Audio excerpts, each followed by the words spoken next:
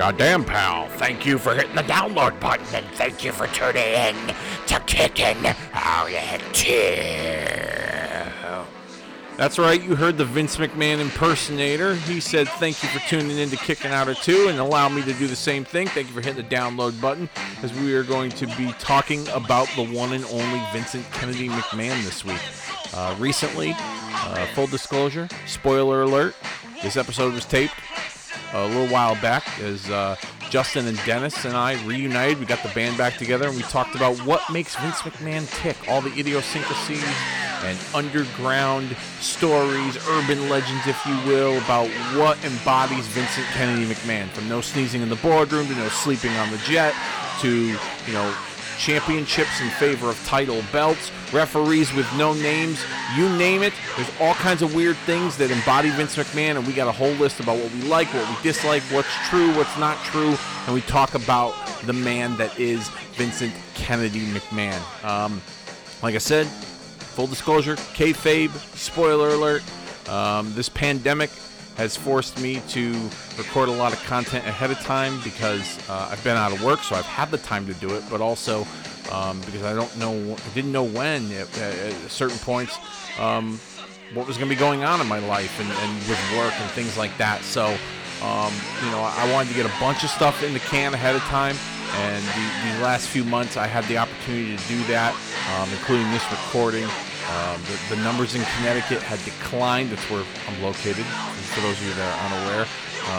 The positive tests have declined. The death rate has declined. So through proper social distancing, Justin, Dennis, and myself got together and talked a lot about Vince McMahon recently.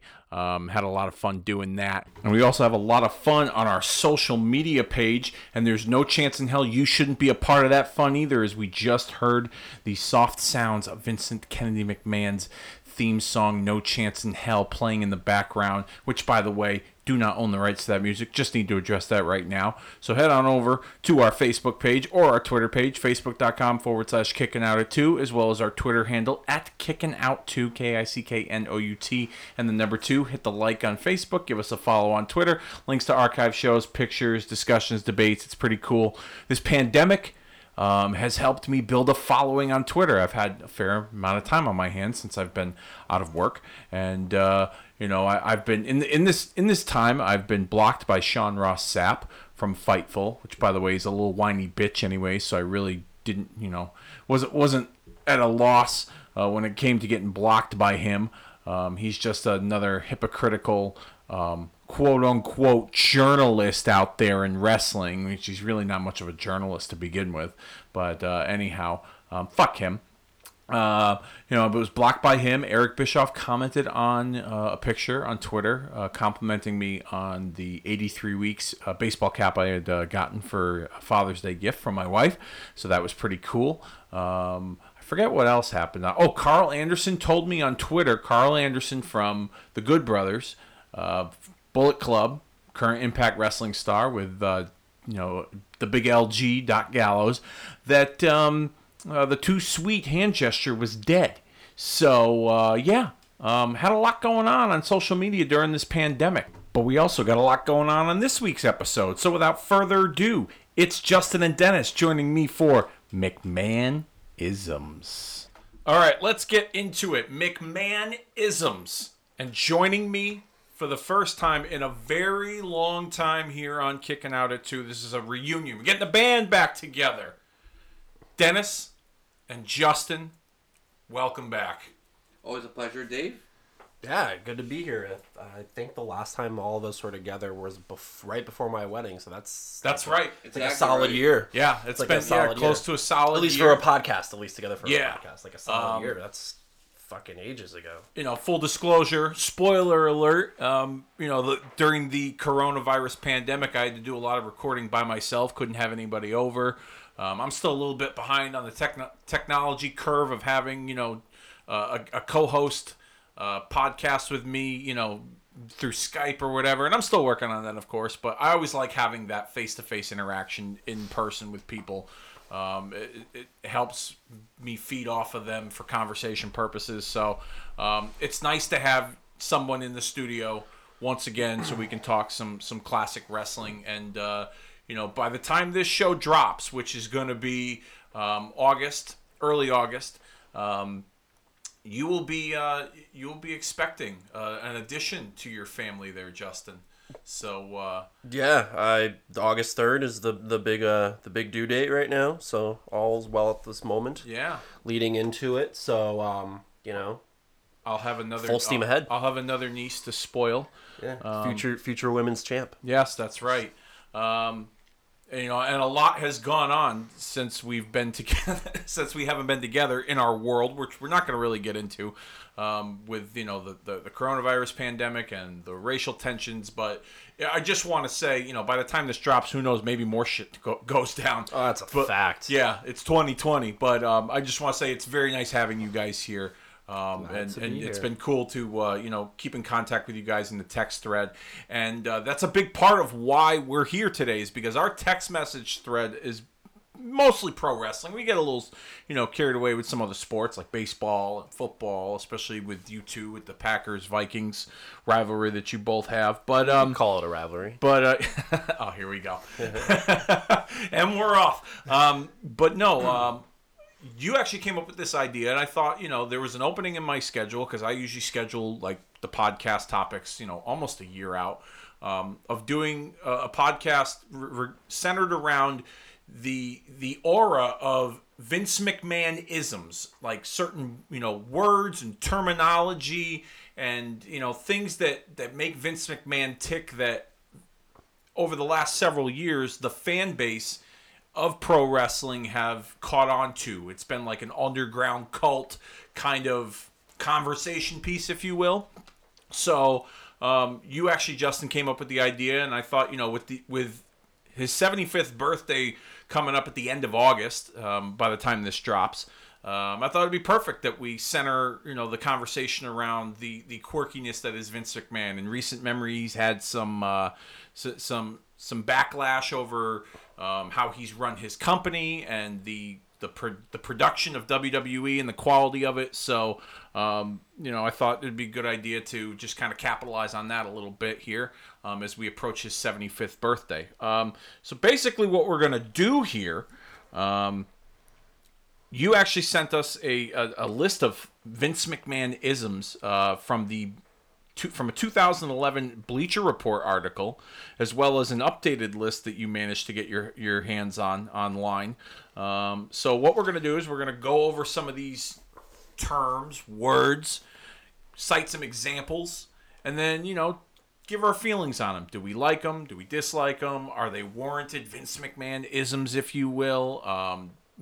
And just kind of like let the conversation go from there. So it's going to be a little, more open, free-flowing forum, if you will, and between the three of us, I'm sure we can make it work. It's not our first rodeo together. So, and if any of you out there on social media have any Vince McMahon isms, things that annoy you about Vince McMahon that you have read or heard or even seen in person, then drop us a DM, or no, just post it on our social media pages, both Facebook and Twitter, and we'll contribute it to the conversation piece. So let's get started.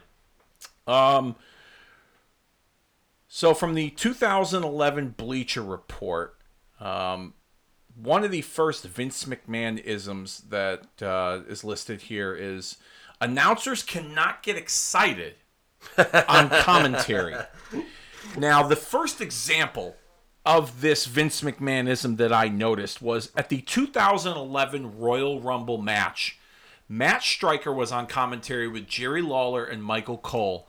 And when Booker T came out as a surprise entrant, this was the 40-man Royal Rumble. That one year they did 40. The Royal Rumble you and I were at. Yeah, it was in Boston. Yeah, we didn't know this obviously until we watched it back, when we bought the DVD a few months later, because there was no WWE Network at the time. But Matt Striker was like full-on fanboy during his commentary when Booker T came out, to the point where like Michael Cole had to like sit down. What was his? I don't know if it was when like Booker T came out. I think it might have been when Booker T came out. Like he got it. Like of course Booker T had been gone for 4 or 5 years at that point. He'd come back to the WWE, and can you dig it, sucker? And the whole place explodes as deservedly so. I think he hit a spot early on, right when he got in the ring, that included the Spinneroonie. Yep. Which again blew the roof off the place. So kind of Stryker kind of narrated that in the most excited fanboy way possible. Yes, I'm marking out, bro. That was apparently a mark against him. Yeah. So I don't like. I'd probably get in here, but right off the bat, the excitement. Sure, we watch UFC and whatnot. I want, obviously, in my perfect world of wrestling, I want to be lost in the art and really be like, wow, I'm watching a fight. That's my perfect world of wrestling. Okay. So a big part of it is, of course, announcing that where we can be lost in it art, that is, of course, you use the terminology. When you see mark, when you see bookers and stuff like that. Yeah. When announcers and we'll get into that lingo, it's got to be lingo. in there. Yeah. Yeah. It ruins it. It really does. So once he used that word mark, he deserved a lashing. Absolutely. I think that was unprofessional. I would agree from the sense that, and I'm guessing the origins of the entire premise of you can't get excited. First off, I think that's a little too general of a term. I think he wants the announcers to be excited, and obviously convey that to a television audience. Yeah. But when you watch Sunday Night Baseball, NFL on Fox, go down the list. They don't. Sans using quirky inside terms, they don't get overly excited other than in the moment of what's taking place. Yep. Yeah.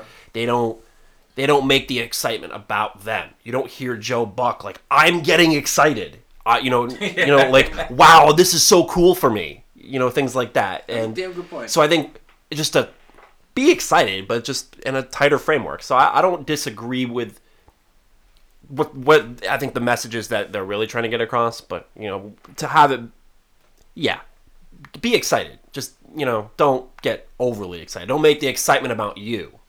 You are still out there trying to make a call and convey a message. Yep. Just don't make it about you. Yeah. No, that would be the premise overall. Because but to say again, I guess I'm having a hard time landing on this right now. Is it sounds fucking silly to say don't get excited. So I think that's where fans get upset. Okay. You know what I mean? But that's not really what it means. But it does. If he said don't get excited to the announcers, don't go out of your way to show excitement. Just don't get excited. Don't make the excitement about you. Yeah. You know what I mean? Right. That's probably the best. That's probably the best. Don't take away from what you're excited about by talking about you. Yeah. Yeah. It's okay to again, if it was radio, it would be different. But we're not in radio. Yeah. Yeah. But again, just don't make the excitement about you. But at the same time, it sounds silly when you hear "don't get excited." So I can totally understand how fucking Clint from Hershey or whoever the fuck can get all up in arms about that exact directive. Don't get excited. Yeah. Because obviously, I think I'm in agreement with both of you in the sense that in that particular example, like you, Dennis, you want to get lost in the art of the fight when you're watching it. One example I could cite, general example I should say. I've heard the commentators not only in WWE but in other forms of pro wrestling and even MMA or UFC, for instance, have said something about this is why we do this, moments like this or something like that. And that to me, you can tell the excitement in their voice and it's genuine. But in the example of Stryker when he's I'm marking out, bro, that's total that's total full on fanboy, and that kind of separates him from being someone that we look at on screen as he's almost like one of us. You know what I mean? Well, there's something endearing to that, and I think that's probably where the excitement gets caught up in. But yeah, yes, what we're watching is what it is. Yeah. But much like other sports presentations, they're there to document a happening. Yeah. You know, for better or for worse. That's why you get famous calls like the Giants win the pennant. Yep. And I don't believe what I just saw. And, you know, name the sport, name the call. You know, Paul Allen from the Vikings is, you know, got him as well. You know, but God is my witness, he is broken in half. JR's got one. Yes, people got him. Don't force him, and don't make it about putting your stamp on the moment. Yeah. It'll just happen. Yep. Like, you know what I mean? People will, that authenticity It'll will just resonate with people. Yeah. If you're being authentic and, you know, authentically excited, which I'm sure he was, you still got to, it's still a job. You know what I mean? You're still getting paid to do something. Yeah. So but again, it does sound crazy to say don't get excited. So this McMahonism is warranted, let's just say. So to some degree, yes. Yeah. The next one here, no announcing time limits on matches. What is your take on that? I want to hear Dennis's first before I sound off. Then, do they even do for that to be even like relevant? That do the ring announcers, do they even announce like this next match is one fall, 10-minute time limit? Do they even do that anymore? They don't. They Not don't. in the WWE. No. And you know what? They've done it in recent memory, but that's when you know that something's going to happen when they announce the time limit of a match. I don't remember where, but in recent memory, in the last few years, I think they did it with a particular match. I don't know if it was Raw or NXT or a pay-per-view, but they announced a time limit. Or maybe it was that Iron Man match with Ziggler and Rollins, the one that you and I fought over, Dennis. Oh yeah, with the whole one fall thing. Well, I was there for that. When the crowd went nuts for that. But yeah, I don't remember them regularly doing that. AEW does it. To kind of add something different to their presentation of pro wrestling. But yeah. There's no time limits announced on matches. So, Dennis, I interrupted you. Continue with your So that's what I'm trying to say. Do they or I'll be the first one to admit I vaguely watch AEW, and most of the time when I watch Impact Wrestling on Spotify and the headphones, I can't stand Matthews. So I don't know if Impact Wrestling and AEW announced the time limit, the ring announcers, introducing, Kenny Omega versus Jobber Douche. But what do you think about WWE not doing that? Because it's pretty well established just based on that the idea other groups do that, it. Well, that they don't. Yeah. But here's the thing, which is something that in traditional wrestling, before we were even born, did happen. Thing. But here's the thing.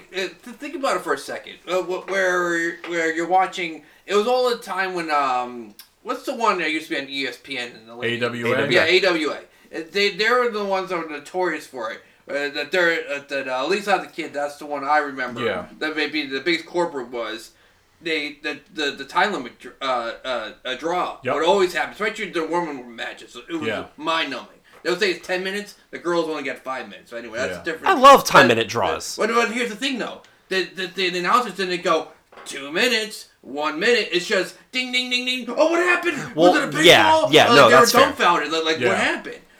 So even when it happened, announcers didn't make a big deal about it. Oh, my stopwatch. You know what I mean? And half the time, I'm telling you, these 10-minute draws, there were 5 minutes sometimes. There were 6 minutes, 7 minutes. That was not no fucking 10 minutes. There's some Titan time, I'm sure. I remember WCW when, especially with the TV title matches. Especially on the WCW Saturday nights, they would say 1 fall TV time remaining. Yes. As part of as their time limit. So it could be 10 minutes, 7 minutes, 4 minutes, whatever.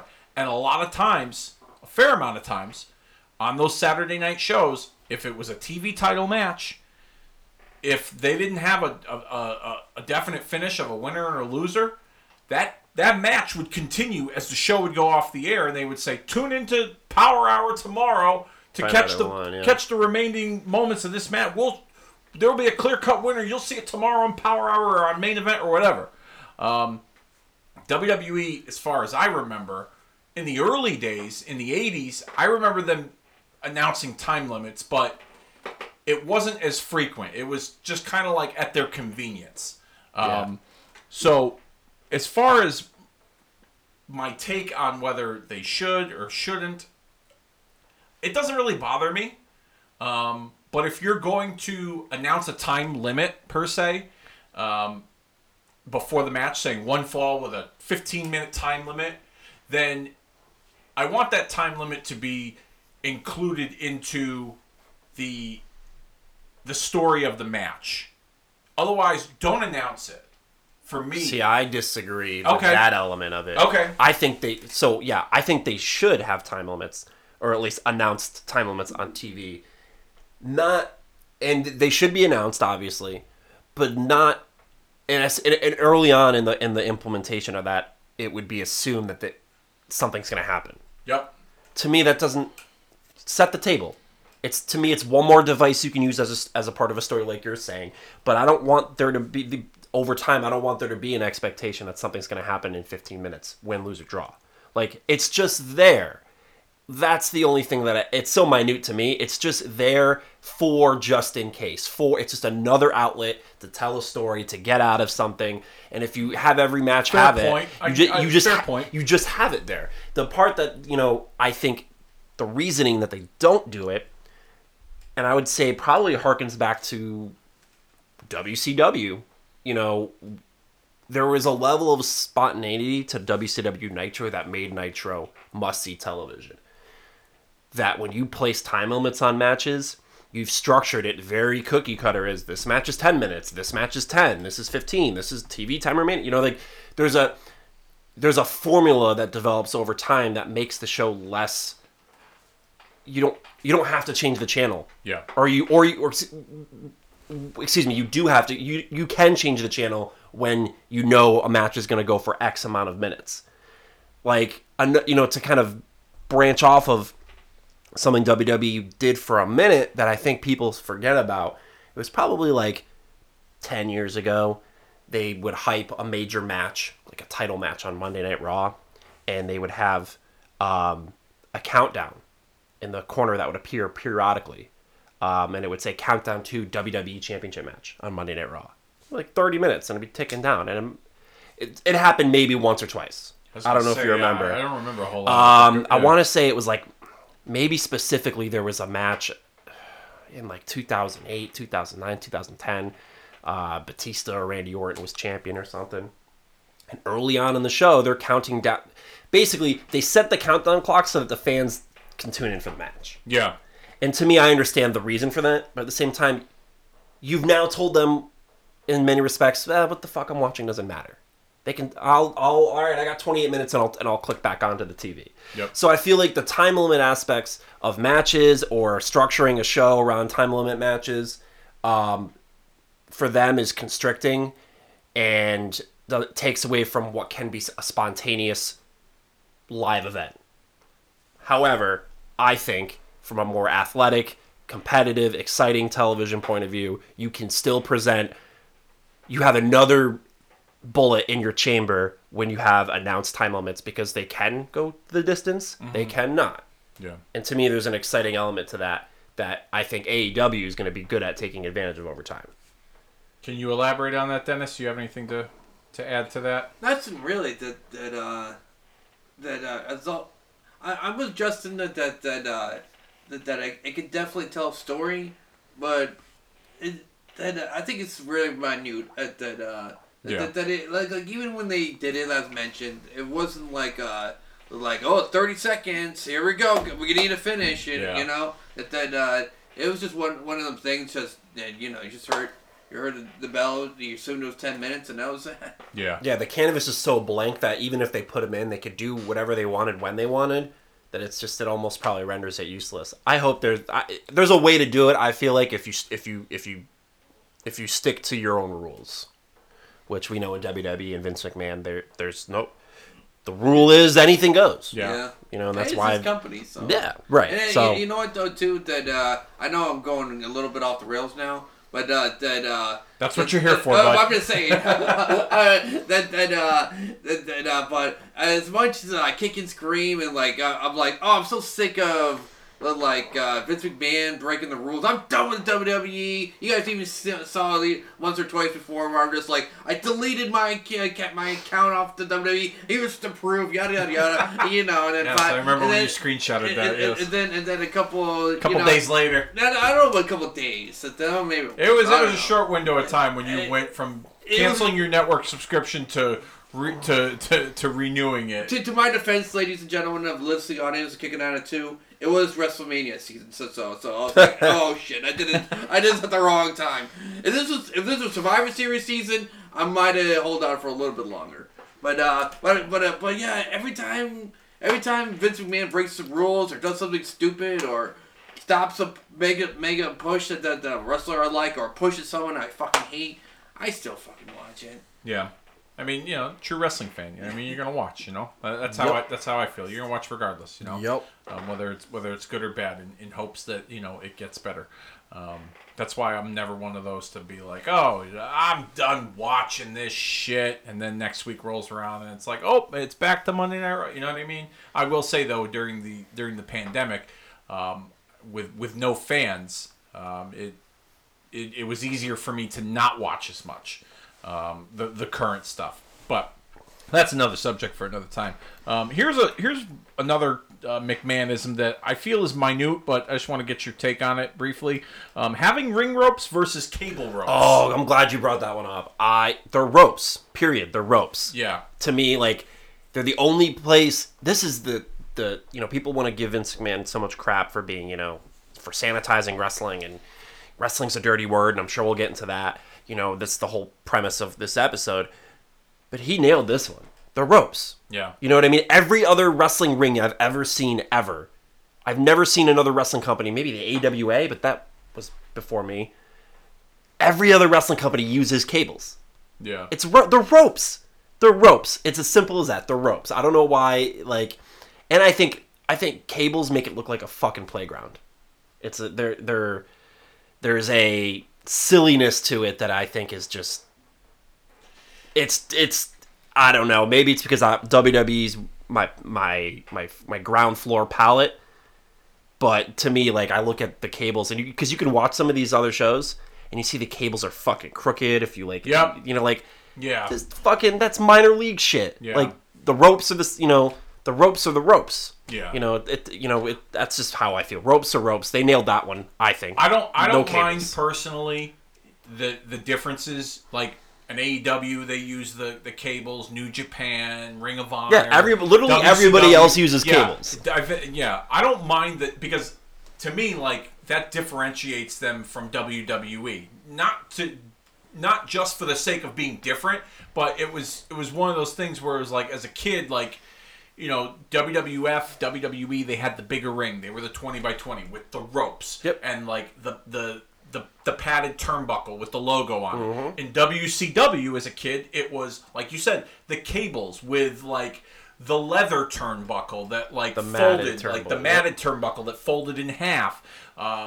And so that's how I used to be able to differentiate the wrestling. At times. They brought that out for the Cruiserweight Classic. They did. Which remember I thought was that. kind of neat, but they kept the ropes. They kept the ropes. They just got purple tape and they kept the ropes. So I don't mind whether it's ropes, whether it's cable. I don't look at it as a playground. I look at it like it's just someone else's different take on presenting wrestling. Why don't they call them cables though? We flip that on the rest of the wrestling world. They're ropes. I don't know. This one doesn't bother me though. But it doesn't bother me either. Like I said, they nailed it. That was correct. Yeah. Vince McMahon got this one right, undisputably. What about you, gentlemen? You guys are way more acute than me. That I just never. That we obviously, like I mentioned before, that in art of wrestling, you want to have the illusion that what you're watching is real. Mm-hmm. You know that's the biggest magic of wrestling. That it's so when boxing or whatever. Yeah, it's gonna be ropes. So make it authentic and new in terminology too. Yeah. So here's another one that I think is going to be right up your alley, Dennis. Another McMahonism, going back and forth with insulting the audience's intelligence, i.e. making people relatives or related to each other. What is your take on So here's an example. Two individuals, similar look, similar build, similar race, ethnicity. They're brothers or they're cousins or They're tag team they're partners. tag team partners. You know, you couldn't have two guys that were like here's the polar opposite of that. Bradshaw and Farouk, the APA, one African American man, one Caucasian man. Just two friends with natural chemistry coming together on camera, forming a tag team. The opposite of that,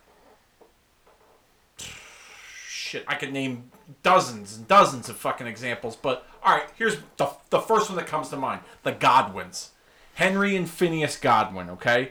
They were pig farmers. They looked similar. They had, you know, like a farm boy cow tipping build to themselves with the long hair and the beards and shit like that. Like that to me, like that's a perfect example of like the of the audience and their intelligence being insulted.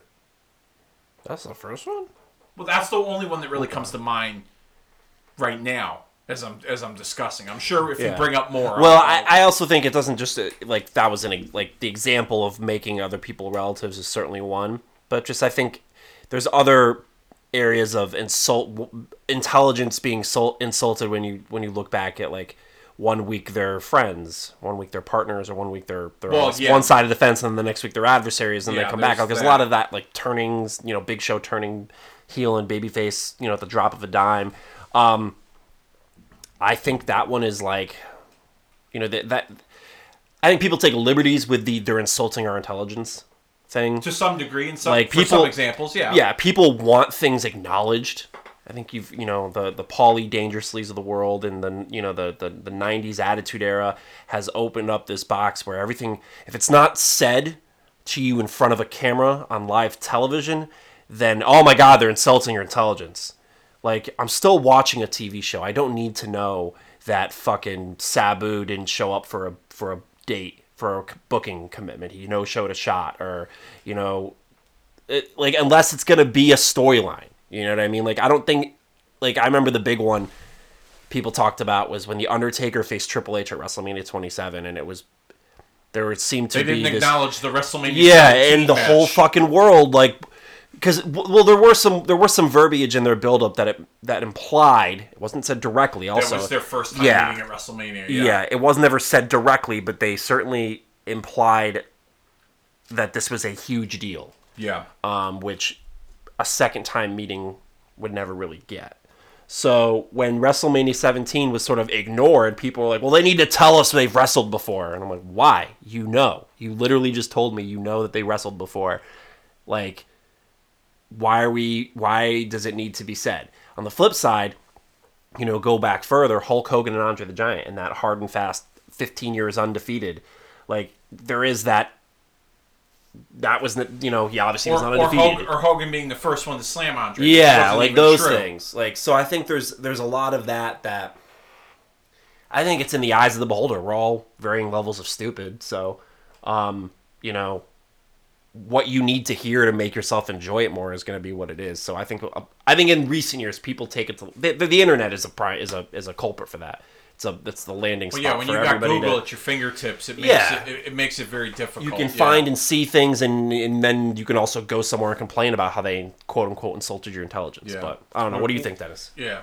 I don't know if this is on subject, but what insults my intelligence the most when it comes to wrestling, there'll be a pay-per-view on Sunday where this person will be in the sharpshooter or the whole match they're targeting an arm. They don't sell the injury. They don't sell the injury the next That's day. fair. That's that That drives me point. fucking nuts, guys. Yeah. Oh my god. Yeah. Is that an ism though? Is that a Vince McMahon-ism? No, I'm just saying that I think that's the most insulting of my intelligence. Here's a perfect example. I of got that, one too. But okay. The most recent Money in the Bank pay-per-view when they had that Money in the Bank match at the corporate headquarters, and Corbin threw Mysterio and Aleister Black.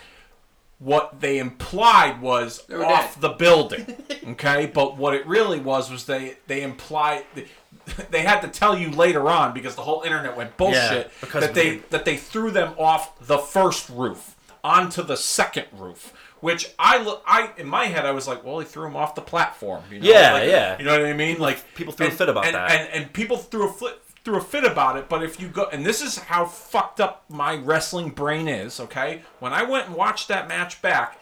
And you watched that back? God bless you. I watched. I'm with you on that one, actually. Actually, I watched that spot back. Okay, I watched that spot back when Corbin threw them both off the platform. That's what I'm gonna call it. I'm not gonna call it the fucking roof. Okay, and that building is what, 7, 8 stories, maybe Something like that. Something like that, right? Just give or take. Okay, if Corbin threw the two of them off the fucking roof, legitimately off the roof, you wouldn't have heard the thud of their bodies hit the ground like that. Yeah, that's true too. And you wouldn't have even heard the thud of their bodies hit the ground in general if you threw them off the roof.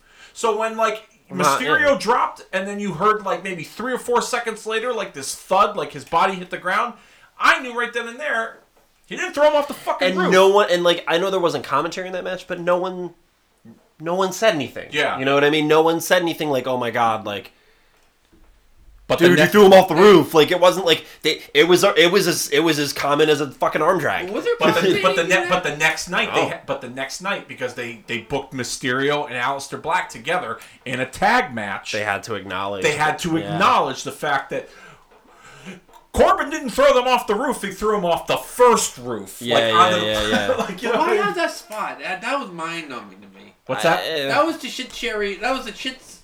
Excuse me. The shit cherry on top. That was On top of the shit sundae? Yeah, thank you. There you go. I didn't get that spot whatsoever, man. I just didn't. Well, it's whatever. Like I said, it was the minute that no one said anything and like he literally threw them both off and like the match just continued. I was like, okay, all right, this is a little dumb. Because everyone's looking at it. You see the shots of the the B-roll footage, and you see like, oh, somebody's getting thrown off the roof. Yeah. Or, you hear these rumors on the internet that Vince McMahon is showing him how to take a fall, and you're like, oh my god, someone's getting. So that it was certainly implied that whether it was concocted on the internet in the dark corners of the internet that something like that was going to happen, and then when it happened, we were like, what the fuck? Nothing happened. The one example of like insulting one's intelligence for me that I go back to a lot, and this is probably one of the reasons he got a lot of hate in his biggest days of being hated, was John Cena. John Cena would have some grave injustice or atrocity take place on a pay-per-view the night before, whether he was thrown through a fucking spotlight, or The Rock screwed him over at WrestleMania, and what does he do? He comes out the next night like the fucking like not even acknowledging what took place. He comes out, he's hooting, hollering, woo. No, he'll acknowledge it when he gets in the ring. And he'll lay those acting chops on, but he marches out there, and he's saluting, he's talking to the camera, and never give up, and like fucking. I'm gonna go to work. Yeah, it's the greatest. What a day to be alive. Yeah. When the night before the fucking Miz beat him at WrestleMania, or he was screwed over by this guy or that guy, and then again 10 seconds later he'll gloss over it, but Again, he didn't sell nothing, you know what I mean? Like you're talking about Dennis, and it didn't seem like that big of a deal when the fans are cheering his name that, he just suffered the largest professional setback of his current career at the moment, So like those things I think I would agree with.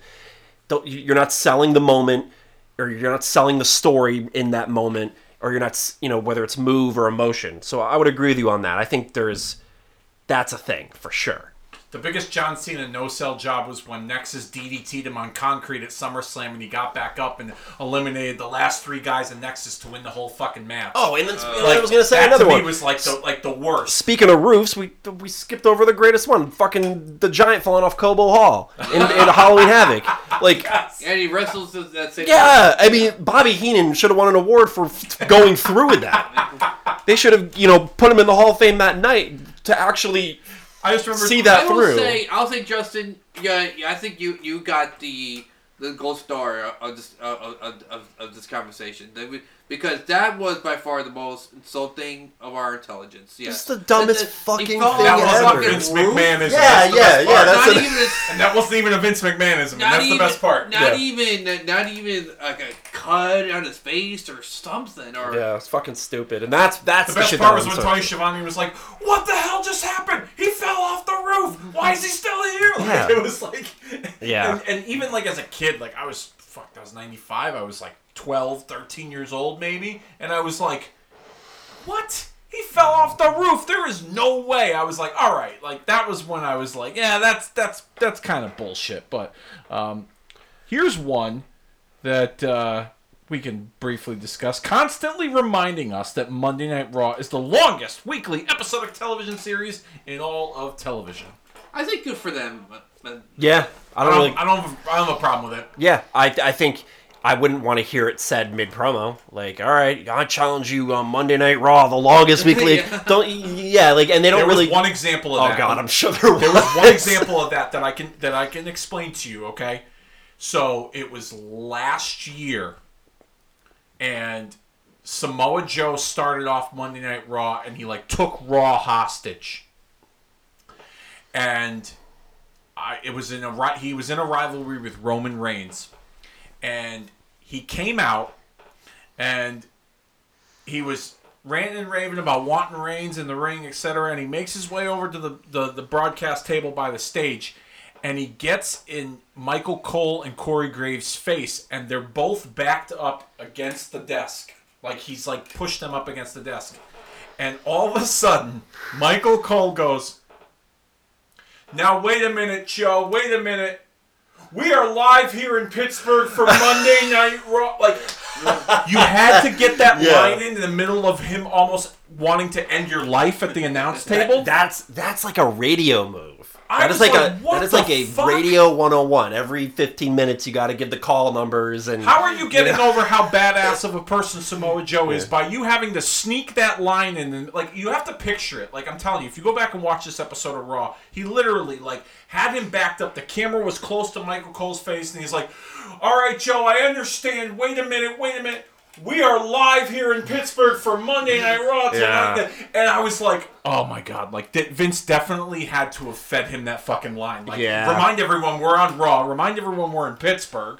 Okay? Like, I just thought that, like, that was the worst case of Yeah, that's reminding fucking us silly. we know what show we're watching. We put the remote on the TV to turn it on. You know what I mean? Well, we also, I mean, I gather, I think that was at the beginning of the show, right? that was the first segment.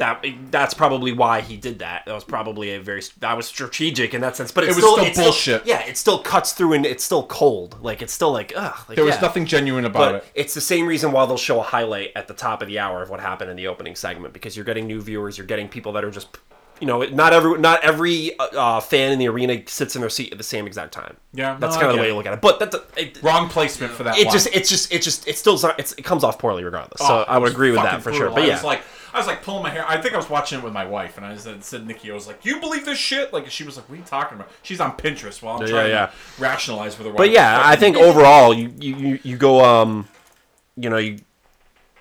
I think it's a nice badge of honor that they should be talking about as much as they do in terms of being the longest episodic weekly television show ever. They should say it as much as they say it and don't do any more. I don't do mind any it in less. certain. I don't Yeah. mind it for the most part, but like in situations like that, I just thought it was silly. Yeah.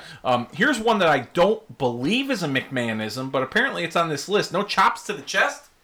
I have heard that. I heard that after Flair retired. No, I even heard before Flair retired. He was the only one allowed to do a chop. Him and Michaels, and then it stayed to just Michaels. And then once Michaels retired, like that, the chop was. Really? I feel like I that. never knew that. Well, I feel like about, like, okay, the so Big Show and whatnot? that's a different chop. That's his spot when he and then he open face palms you. Yeah. But that's we're talking about chops that are followed up with woo, but the knife edge.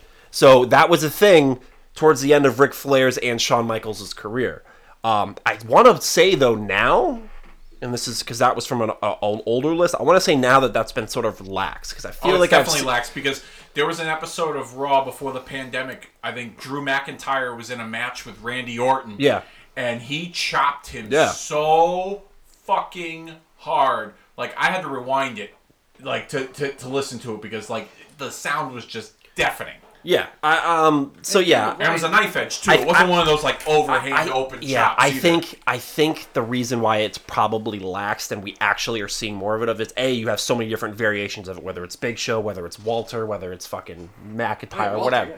Walter's that's his fucking move. Yeah. I think the reason why Vince McMahon hated it is the same reason you are upset that he doesn't like the one fall nonsense. That crowd participation that we all like, and I understand your frustration, with the one fall echo, if we'll call it that, from Greg Hamilton. I think he doesn't like that woo thing being kind of after the chop. He doesn't like, just like he doesn't like what, the way wrestlers speak and their cadence is deliberate, because I don't think he wants wrestlers to get caught by the audience with the what chant, and I don't think he wants the woo thing out there taken over either. So I think that's why it was a thing, more so than anything. Right. I could be wrong, but again, it seems to be back. It seems to be back, and because again, I'm almost it's going to live forever. Bryan do it like a million times. Yeah, again, it's going to live forever because that's just the way it is. That's like saying nobody's allowed to do a suplex anymore. Right, exactly. So I think it's just it's ebb and flows. If it gets too annoying for Vince McMahon, he'll fucking pull it again. Here's one I didn't know of until recently. When I started becoming more of an avid listener to Something to Wrestle with Bruce Pritchard, was no pronouns, pal. That was one that I wasn't aware of for the longest time until I started listening to that podcast. You don't think about it, but it's absolutely true.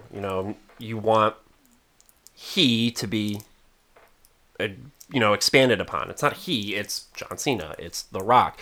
When you speak in pronouns, then you're not being so clear. It's basically they're dumbing it down for the audience. Yeah. They need instead of using pronouns, they're using their names. Yep. So in that aspect, we're probably too conditioned to really see it any other way because of how we've grown up on it. You know what the interesting thing is too, that now that you brought that up, like dumbing it down for the audience, is in real life I won't call you Dennis Levy. I'll just call you Dennis. In wrestling life, it's John Cena. It's Drew McIntyre, it's Randy Orton, it's names like that, it's using the full name. Like, I won't be like, joining me is, Justin Rosenbluth, even though I've mentioned it before. But, right. You know what I mean? Like, we don't talk to each other like, hey, you, Dennis Levy, I'm going to get a piece of you when I'm all set. You know what I mean?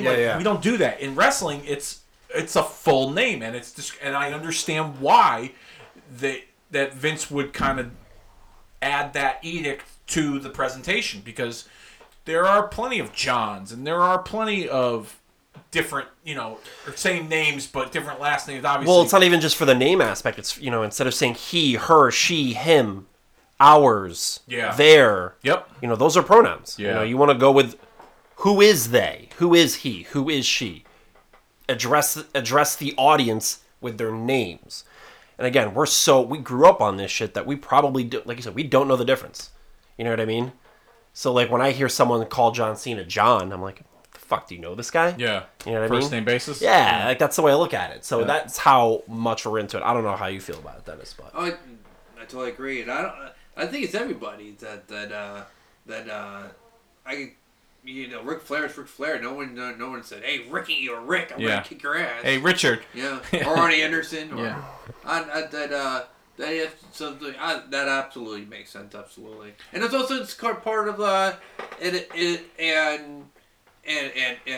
if we can even break it down even more, that it's like their first and last name as a wrestler, that is your character. It's a brand. Yeah, it's digestible. So you don't go to when you do a pro. If you're wrestling the Undertaker, you're gonna go, Mark, Saturday night, I'm fucking kicking your ass. Yeah. Well, I think hey, too, Mr. Under. Yeah. Well, just if you're sitting there and they're speaking in pronouns with he's, she's, they's, hers, and his, and you're half paying attention, you're going to get up and go, wait, what the fuck are they talking about? Like, that's a real thing. Yeah. Your attention span is going to disappear, especially with the fucking phones nowadays. When you're not hearing the subject matter be put in the spotlight. Yeah. And you have to do that by saying someone's name rather than addressing them as them or he or she. So I feel like that is like a broadcasting 101 thing, not from a standpoint of like all broadcasting. Maybe it is, and I just don't notice it.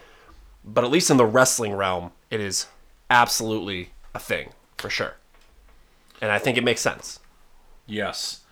Here's another one that let me take a look here. This one, I can understand why they do this one. I know some of the real diehard wrestling fans might think this is bullshit, but no juniors. So for instance, Rey Mysterio Jr., who he was once billed at in WCW, when he came to WWE, he was just Rey Mysterio. Chavo Guerrero Jr., whose father is Chavo Guerrero as well, the late Chavo Guerrero. Chavo Jr. became just Chavo Guerrero. I guess it was Vince McMahon and WWE's version of trying to brand that individual. The big one of the big McMahonisms that isn't even on this list was the fact that if you came from somewhere else, that creation was altered when you got to WWE in Vince McMahon's creative vision, if you will. Yeah. So when Rey Mysterio came over from WCW to WWE, you also have to remember at the end of WCW's run, Rey wasn't wearing a mask. He had his mask taken from him in a match in a few years prior. He was wrestling in a tag team without a mask. And when he came to WWE, the marketing genius that Vince McMahon has been known to be at times thought he could make money with the masks, with the children's demographic. So he put Rey back in the mask, which to some diehard wrestling fans was sacrilege because of the tradition of the mask in Mexico. But he also took away the junior. And that was, in fans' minds, their thought process was Vince McMahon, in a way, trying to strip Rey Mysterio of what he represented in WCW. But at the same time, he also put the mask back on him, which was something that was a popular move and still a popular move to this day because that's all they make their money off of is that likeness with the mask. Yeah. So to me, I feel like the junior part, when it comes to certain guys like a Rey or like a Chavo, that didn't bother me because eventually when you start talking, it just rolls off the tongue once you get used to it over time. You know, we're having Junior on there, you mean? not having it. Oh, so well, there's no there's no juniors. So I guess to kind of circle around this a little bit, why wouldn't Vince McMahon want a junior? I think because of of trying to brand the name. I would agree. That's just my take. Yeah, I think it also stands to have a stigma attached to it that it ages a wrestler. Somewhere out there's a senior. You know what I mean? Yep. And I think it tightens things up a little bit. And I think it's the same as this other McMahonism that's been somewhat new is WrestleManias are no longer numbered anymore. It's not WrestleMania. I'm still having a hard time with that one. Well, we'll talk about that. Yeah. Well, let's put it this way: the verbiage is still used in the universe. You like, for instance, watching these Undertaker last rides, you see he'll directly say WrestleMania 35, or when he's interviewed by someone, the Matt Camp or Caleb Braxton, someone will still refer to a WrestleMania by the number. But when they promote WrestleMania, when they announce WrestleMania, it is WrestleMania. Maybe the little tagline, Going Hollywood or Thrill Ride or whatever, Ultimate Party, something or other. It's WrestleMania. And the reason for that in the last 5, 6, 7 years has been, and I don't get it. To me, the Super Bowl is numbered, and it's the biggest fucking television event every year. But in his logic, apparently, if everyone is to be believed, it ages the event. Like, apparently he also taking the number out along with terms like the granddaddy of them all. Like, that really ages the event. Come on. Like, the granddaddy of them all. The Rose Bowl's called that. It doesn't hurt the event. No one's sitting there going, oh, that's old people watch that. Yeah. Like, get more mystique to it. Yeah, it's fucking. The word WrestleMania. I just I call myself there. It's fucking WrestleMania. Yep. You know what I mean? So I think that's a silly one. You take the numbers out, and again, it's only in the promotion, only in the hype. When you're on Raw and they're building to WrestleMania, the road to WrestleMania, it's not WrestleMania 36, WrestleMania 37, 35, whatever. It's not just WrestleMania. Well, it's funny because when you look at, like, for instance, WrestleMania this year, the last couple of years they haven't, promoted WrestleMania with the number in the hype towards it. But if you go on the network and you want to watch WrestleMania 36, it will say WrestleMania 36. It will still have the number. Yes. The merchandise, they still sell merchandise saying WrestleMania with a number. Yeah. I get the jerseys. I used to get the jerseys every year, and the jersey, the number is the number of WrestleMania. So yeah, I think they I just have a bunch of WrestleMania jerseys in that bag underneath. yeah, there, I think they just want to make it. I think that's for the sole purpose of outsiders. Okay. For the sole purpose of outsiders. Yeah. I think which I want to understand if Vince McMahon understands outsiders. You know what I mean? Or the WWE. It's a hard animal to catch. Gets out of that bubble. It's a hard. Excuse me. I just burped there. It's a hard animal to catch in terms of your audience. You're trying to pull in that's not in the bubble. So I feel like that is a perfect thing that I think is designed just for the audience, because that's all other insulting my intelligence. I know there's 36 WrestleManias. That's a perfect McMahonism for the outsider, which I think is what a lot of these are. It's to sanitize the product to welcome more people. Makes sense. But then to play devil's advocate, that other than NFL, who does that? Baseball, World Series, No. NBA Finals, No. hockey, Stanley Cup, for fuck's sake. That they don't mention that. Yeah, and they also lean on their lineage. It's the oldest, most prestigious individual trophy, or not individual sports. team trophy Yeah. in sports. I mean, The Heisman Trophy, the same thing. You know what I mean? Yeah. It's not like Stanley Cup. Heisman Trophy or Stanley Cup 76. Yep. You might say the 1998 Stanley Cup playoffs or the 2020 Stanley So Cup. maybe they're just trying to. Though I had a point. I lost, but maybe they're trying to differentiate try not to copy the NFL. Like that's their thing. They're trying to put their own That's their stamp thing, on it, yeah. their own But brand. my point was that I don't care what anyone says. I only saw 20 minutes of it. It was the Undertaker's the Last Ride? Yeah, the Last Ride. The terminology, Last Ride, Last Dance. We're talking about current things, and all of a sudden, woo! We're going back to The 1992. structure of it, yeah. It was a rip off to the last. Well, why do you think the so? Last Dance. Why wouldn't it be? To go get those people who might have watched 20 years ago that don't watch wrestling What I'm anymore. trying to say though, have your identity. Yeah. That's what I feel like McMahonisms are designed around, is like, how do I welcome the audience that doesn't know, care, or speak Carney, if you will. Let's go get new people under the tent. That's a good way of looking at it. Here's one that it was short-lived. I'll say that. Didn't last very long. Canadian wrestlers being billed from American cities. So fuck that! So Jericho originally was billed from Winnipeg, Manitoba, but at some point during his WWE run, he was billed from Manhasset, New York. Chris Benoit was billed from Edmonton, Alberta, Canada, and some point during his WWE run, he was billed from Atlanta, Georgia, where he lived at one point in time. Edge and Christian, both from Tampa, or living in Tampa, but both originally from Toronto, Ontario. They would bill those Canadian wrestlers from American cities. It was something that was like, it didn't last very long. Well, I'll put it to you this way, and it didn't bother me per se, but I don't really understand the logic why Vince decided he wanted to change up where these guys were billed from. I have a theory that I don't know why. Well, my theory is not that why he would build someone from Canada and build him as an American, but why he flipped it back. Like me, one of my biggest. I'm always at all three of us. I think I'm the most pro.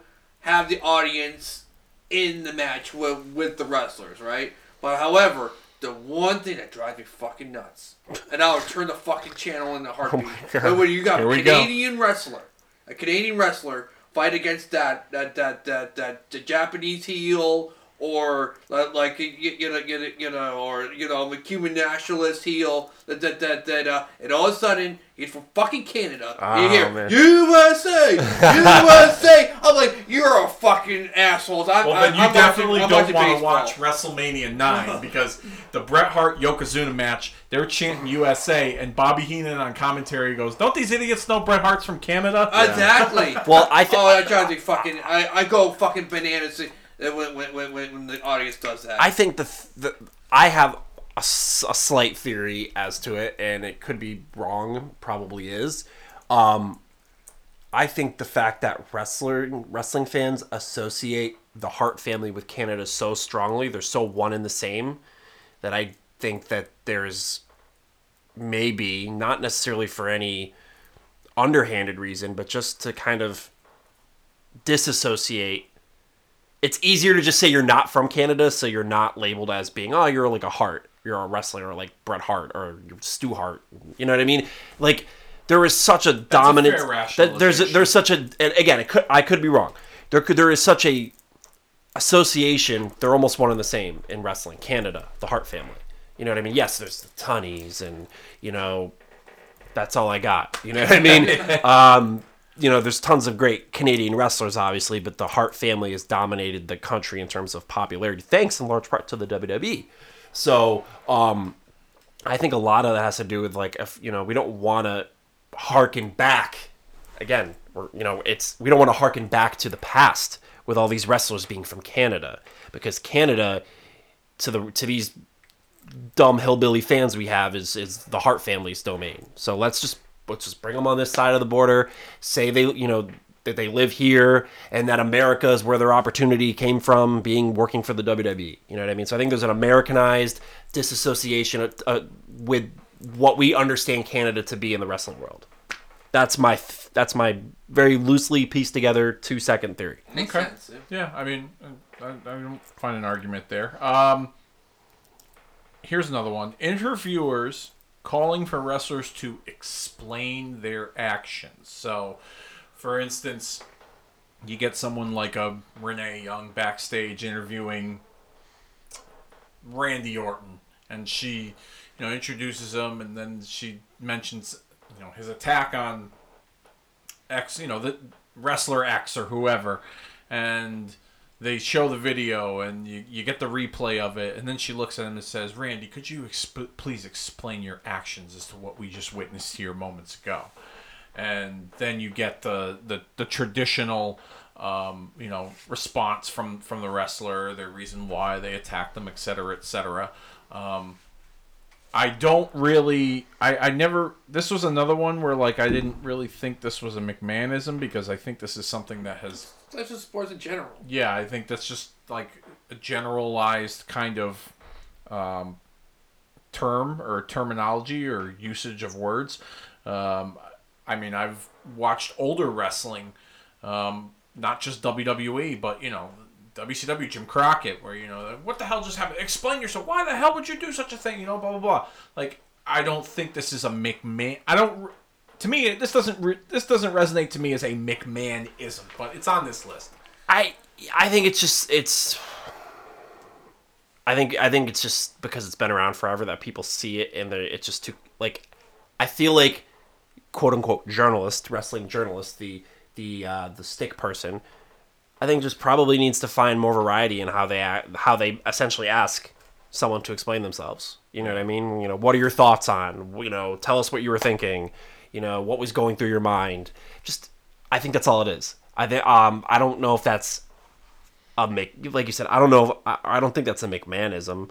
I don't know. To me, it's just weird. Like, how else? I want to know why. I want that guy to explain what they did. Yeah, of course. So let's. It's funny because it's a McMahonism on this list, and you brought this up earlier about needing to explain things from the past. Yeah. You know what I mean? To WrestleMania 27, we needed them to tell us, or at least in fans' minds, that Triple H wrestled The Undertaker 10 years prior. That was a big point of contention in the build-up amongst the internet wrestling community. So, but now you don't want the backstage interviewer to ask said individual to explain their actions because it's a McMahonism like that to me like Yeah. it's a contradiction. Unless we're not understanding what this means, it just Yeah. seems like a very Yeah. It goes hand in hand, right, with don't insult the intelligence. You know? Yeah, That's a exactly. good point too. Yeah, Like that's a good point if too. you were watching news coverage and they brought somebody Yeah, on of course TV, Yeah. you know, you want them to describe, explain what I'm watching, what I saw. Or you just like have like the even when you say something like explain yourself, when you say that you don't exactly have to explain yourself. It's like something abnormal happened and we gotta bring it up. Why did Randall Keith Orton hit Edge with a wrench? You know what I mean? Why did you do it, Edge? Yeah. Or, Yeah. No, I get what you're. I totally get what you're saying. I think also too, the only reason why here's how I could rationalize why this is a McMahonism is because I feel like stick men or stick women, Stick people. backstage interviewers or whatever, are very in today's wrestling landscape and it goes across all platforms of wrestling, are very one-dimensional with their delivery and how they present themselves. You don't have like, for instance, like Mean Gene Okerlund is probably the greatest of all time to do it. Easily. Okay? Easily. And everyone else is fighting for second place on another planet.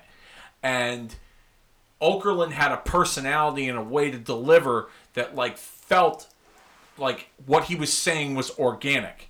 Whereas you got a Renee Young or a Charlie Caruso who will, just kind of deliver the same lines in the same manner. And they're in the just same holding the tone, microphone. Just essentially holding a microphone. You could close your eyes and Helen Keller could tell you how that whole thing's going to transpire because of the way that like the over scripting is so overproduced in today's wrestling landscape, at least with WWE. Yeah. So I think that is probably why this makes a McMahonism list, because of the fact that like just the delivery and the way that it's presented is so sanitized.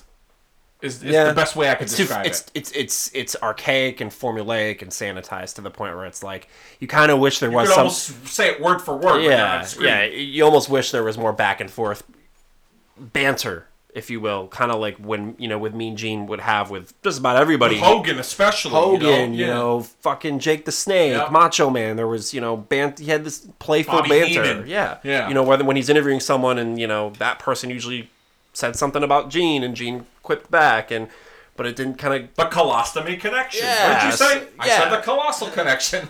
So yeah, it seems like WrestleMania that 6, might everyone, be just in case you're wondering where that line that came might from. be the thing that I think is what is too that turns me off to that exchange. There is that might be what is being alluded to here. This one, I'm interested to know both your takes on it, and I'll let Dennis start first.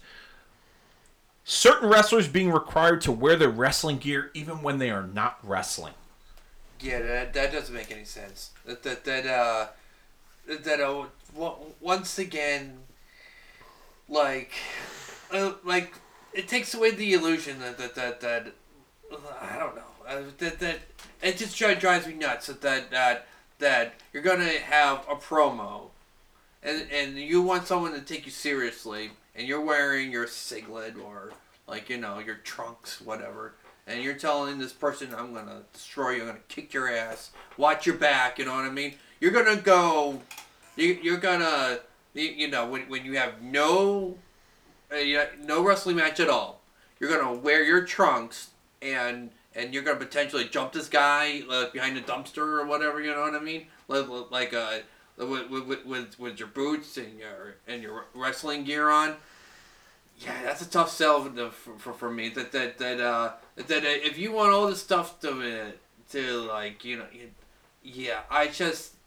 you gotta make it like like a true natural environment. If you ask me, that just drives me nuts. Well, I think ironically, I think that is the thought process. I think we talk about the way that they want us to watch and absorb things as they happen and keep us engaged. I think, and this is maybe another off-the-wall theory, I think their belief is if we see someone in wrestling gear, we're going to assume they're wrestling at some point tonight. So if we're listening to them speak and they're talking shit about whoever, they're explaining themselves. Keeps them tuned in. Yeah, you just see them in gear and you just assume because they're in gear they're going to wrestle. So obviously, that kind of transitions you from their speech to their actions. That's my theory on it. Again, loosely put together in the matter of 2 seconds. But I agree with you. It's silly. I think there's nothing wrong with guys just being in their... Even if they're wearing a piece of their merchandise, that's fine. But, to me, you should be a real person. It doesn't apply to everybody, though. There are some people that probably should be wearing their gear all the fucking time. The Undertaker. Even Hulk Hogan to a degree. Those people, that's the Ultimate Warrior. You know what I mean? Those people, that's who they are. You don't want them to be, talk about parts unknown. That's where the Ultimate Warrior is from. If he was from fucking Albuquerque, New Mexico, you'd be like, huh? You know what I mean? Like, you don't want to humanize him too much by putting him in civvies, if you will. So, it applies to certain people, I think. I think it's incorrectly applied, though. I think it also is a part of a marketing plan to market that particular brand, which I'll bring up a couple examples here. Like, first, for instance, you just mentioned, Undertaker, Hogan, Warrior, like that. Those respective brands that are being marketed, most fans, you would guess, wouldn't want to see what Jim Hellwig looks like walking into the building. Like they do those shots where a guy walks into the building with his gear bag or whatever. Like most fans would want to see the brand known as the Ultimate Warrior or even the Ready Undertaker. To go. Okay? So I think that there's a brand marketing aspect to that McMahonism. But I think in both your cases, it's silly. Another example of that was the John Cena getting fired from the Nexus storyline, and he had a fucking ticket to come to Monday Night Raw, and he wore his fucking knee pads. Yeah. Sitting front row. He's wearing all his wrestling gear. Okay? All of his wrestling gear. And it's like, if you were just fired, why are you going to wear all your shit? But that's all about fucking marketing. They were marketing the brand of John Cena. He had wristbands, he had a headband, he had a baseball cap, he had fucking a t-shirt, he had all that shit on him. Clear as day, fucking purple and yellow colors, bright as shit, so you could see, and you could be like, oh, you know what? I'm gonna get my little boy Jimmy the fucking the John Cena purple t-shirt, certainly has and lots the to do hats with it. and all that other shit. Now, this is where they fucking made up for it in that brand marketing aspect. Was when they built up the John Cena Undertaker match a couple of years ago at WrestleMania. And I remember specifically when they said that John Cena was going to be a member of the audience because he didn't have a match on WrestleMania, which I found to be bullshit to begin with, but they made it look like John Cena was a part of the audience. He had a t-shirt and long jeans. He didn't wear jean shorts. He didn't wear any of his gimmicks. I think he called them extended jean shorts. I think I remember that. That was funny. And he sat in the crowd during, they didn't do a segment where they showed him entering and with his ticket or anything like that. They had him sit in the crowd throughout the whole 2 hours of that kickoff show before the show even started. Okay? It was one of those things where that wasn't insulting to my intelligence. But 8 years prior, he's going to come out on TV and all of his gimmicks with the only ticket left in the front row. Yeah. The only ticket. And that's another thing, too, that, when they have these wrestlers, I bought a ticket in the front. Don't you work for the fucking company? You couldn't get a comp or something? You know what I mean? That stuff to me, that goes along the insulting my intelligence route. But the whole, this McMahonism here of being required to wear their ring gear, I think at times it's silly. I really do, but I think in certain cases, when it comes to marketing a particular brand, it's necessary. Yeah, exactly. I think the thing that we're all kind of hitting on is that it doesn't... The premise of it makes sense, but in some application it is poorly applied. Because there are some people that just don't need to wear their gear all the fucking time. You know what I mean? They can just throw pants on, and they can still wear that T-shirt, and they can sell the T-shirt. You know, and it's no different than MMA when those guys wear all their sponsor shit before and after their fights. Right. You know what I mean? And during press interviews and stuff. Yeah, but I mean, like, you look at guys who don't wear their gear all the time, like Brock Lesnar, The Rock. It's probably a pretty small list now. Kevin Owens might throw on a pair of, jogger pants now, but he's still more or less looking the same. So that, like, it only applies to certain people, and I think it doesn't really... It shouldn't be across the board, because like you said, there's a brand element and a larger-than-life character element to it. But at the same time, there should be some people that, like, there are wrestlers on that roster that look like us. Yeah, you should be able to relate to... Yeah, you should be able to just... we'll get the haha that they want their merchandise to move off the shelves a little quicker, and they're wearing jeans with that T-shirt they're trying to sell. Like, so I think in that sense, like I said, it makes sense, but it's not always. It's often incorrectly applied. You know what I hate, and you just brought that. You just kind of it sparked.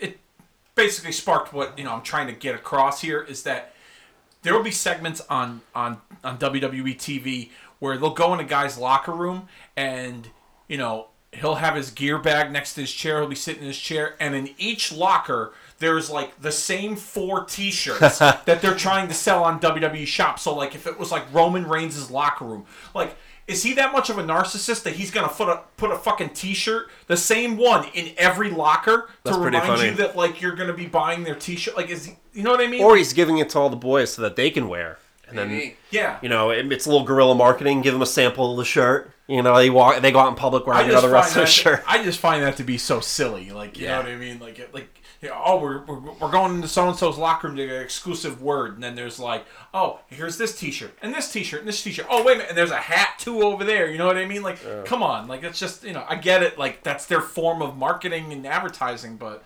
I just find it to be rather silly. There might be some meat on the bone with this one. Referees no longer being allowed to be referenced by name. I don't get it. And it doesn't take away either way or when they said Earl Hebner or whatever. That doesn't take away or give anything to me. So I really have no. Yeah, it's pretty minute to me too. Okay. That of course maybe like the Hogan. That whole thing with the Giant and the twin referees. Yeah, that we had to know who they were. But yeah, I don't. Outside of that, it's really not a big deal. The referee's been largely marginalized as a person on camera in general for. I kind of like. Here's where you like go out. Here's an example of going out of your way to marginalize the referee. Was the Triple H, Undertaker, end of an era Hell in the Cell match from WrestleMania 28. Shawn Michaels was the guest referee, okay? Obviously, he's Shawn Michaels. You're not going to get away with not referencing him as the referee because he was a big part of the story. But at one point during that match, he was knocked out, and Charles Robinson ran down to the ring and unlocked the cage so he could make the pinfall. And Undertaker chokeslammed him, and JR goes, "Oh my God, Undertaker chokeslammed the little referee!" Like, didn't even like reference him by name, but you just went out of your way to basically like really marginalize the referee because you couldn't even give him the little referee. I just thought. So you think probably Vince goes in his ear and said, "Don't say David Robinson." Yeah, I mean it could be. I tend to think that's very much maybe not in that moment, but I think it's a well understood thing for the most part, and maybe it's laxed, maybe it's changed and we just don't notice it, but for the most part I don't think a referee is a focal point of the show until they are. So when they are, then they might deserve a name drop if there's a referee's decision, you know what I mean, then that's fine. But outside of that, honestly, what do we like, I'm not paying to see the ref. Yeah. You know what I mean? Yeah. It's not like AEW where this fucking, girl has to fucking pose in between 3 counts. You know what I mean? She has a fucking podcast and, she's fucking the camera. Aubrey. Yeah, I don't fuck, like, fuck you. You're a referee. If you want to wrestle, go wrestle. Like, you know what I mean? Like, it's, you're the ref. I think there's novelty in knowing, like, in the 80s, we knew every referee. Yeah. There was novelty to that. Sure. There's a novelty to that and like a wink and nod, like, you know, like, oh, like, yeah, this is the ref. Like, you know, if you're at an indie show, you usually see the referee kind of checking the turnbuckles and winking at everybody and kind of like, haha, I'm going to call it on the middle and, you know, all that other shit, that kind of the fandom of the fandom, if you will. It's whatever. You know, I don't know the name of every NFL official, every NBA official, and if I do know, it's probably for a bad reason. So, it's not necessary. I'm okay with that one. Absolutely. All right, let's shift gears and talk about some of the banned words that are not allowed to be spoken of on WWE programming per the order of Vince McMahon. First one being wrestling and catch, used in some European countries. Those are banned. Instead, the announcers will just reference it as WWE or sports entertainment. Have at it. Yeah, I don't like that one. Is it warranted, though? I don't know. It's so good, because here's the thing. You're going to go... Do they do that with, like, they're going to the Today Show? Something big. Mm-hmm. Geraldo. I don't know, right? Geraldo still has a show? I don't know. He's around. Yeah. Whoever. Do they do, here's John Cena and The Undertaker, sports entertainers? Or are they going to announce them as superstars? wrestlers? They're WWE superstars. Well, that brings and us that's another one. Yeah, brings you us can to kind of another. hop around. But Wrestlers and catchers are banned as well. Instead, they're WWE superstars being the proper replacement. But how about in this scenario?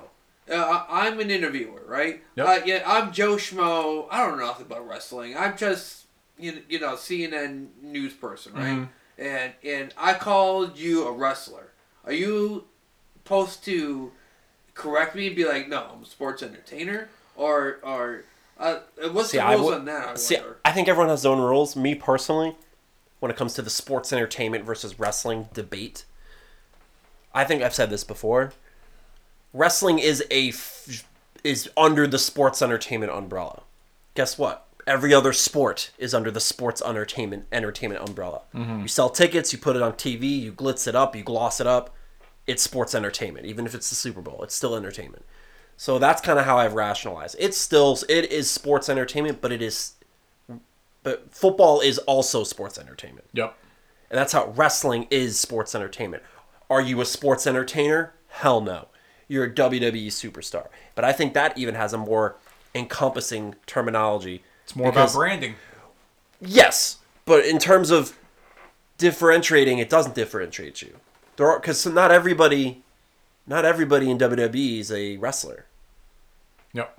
But everybody in WWE, at least on camera, is a WWE superstar, in my opinion. But to me, that reaches outside of the ring. If you're Zelina Vega, you're a WWE superstar. If you're Byron Saxton, in my opinion, you're a WWE superstar.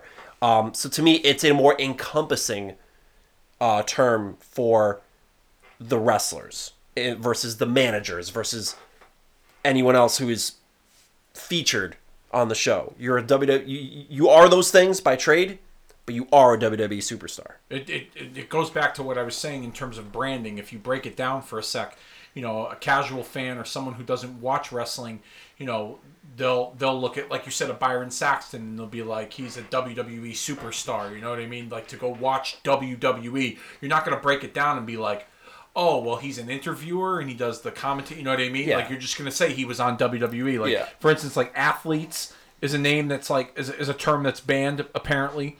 And in replacement is WWE superstars. Okay. Instead of calling them athletes, they're WWE superstars.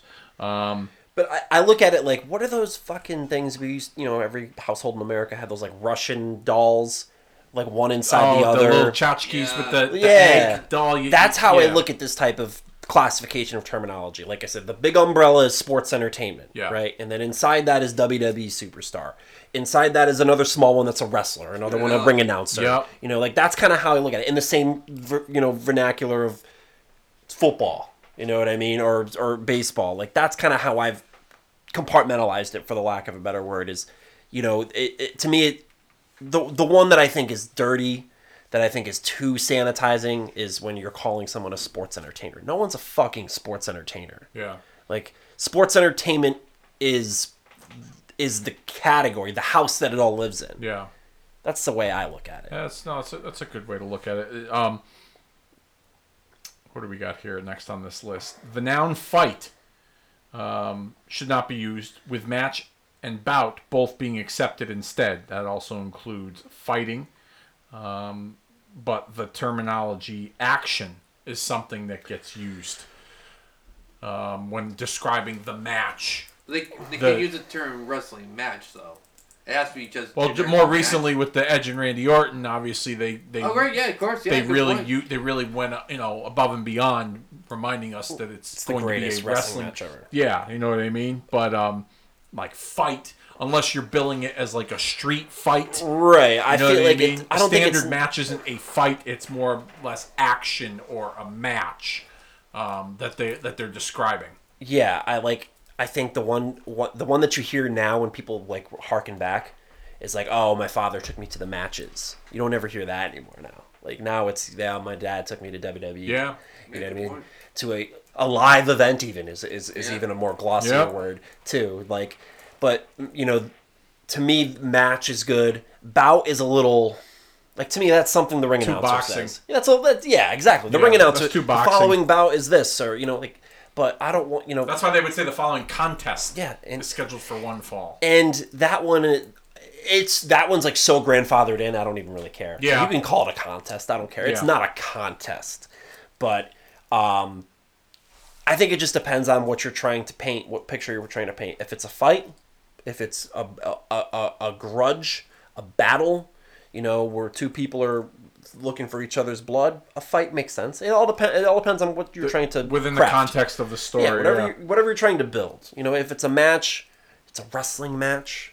It's a wrestling match. If it's a contest, a bout, to me it just needs to be all placed correctly. Yeah, that's all. That's what makes it more of an. That's when you recognize the ism, when it's like, oh, this contest, and when it's said in just the weirdest place, and you're like, it's not a contest, dude. You know, this one's definitely gonna be up your alley, Dennis. Women or woman being replaced at one point, and it's not the case now, with diva or divas, which might be proof that it is limited to words they don't want translated literally into foreign language. But obviously, that's something that has changed in recent years as they have tried to. Acclimate the women and integrate them more into the programming instead of just being attractions. What was your take, Dennis, on them? Because you're a big women's wrestling fan. Your story, I said it a million times, and I'll say it again. Fascinating that you started watching women's wrestling before you got into the male-dominated genre. What is your take on them banning woman or women and replacing it with divas at one point? Oh, it used to drive me nuts. Yeah. Well, it went from, it was weird that you know, like you'll get, like you said, it was a special attraction from like, you know, 80s all the way to the mid 90s, and then then the Medusa Michelli, Alundra Blaze, she left, and then it became the Diva show, or the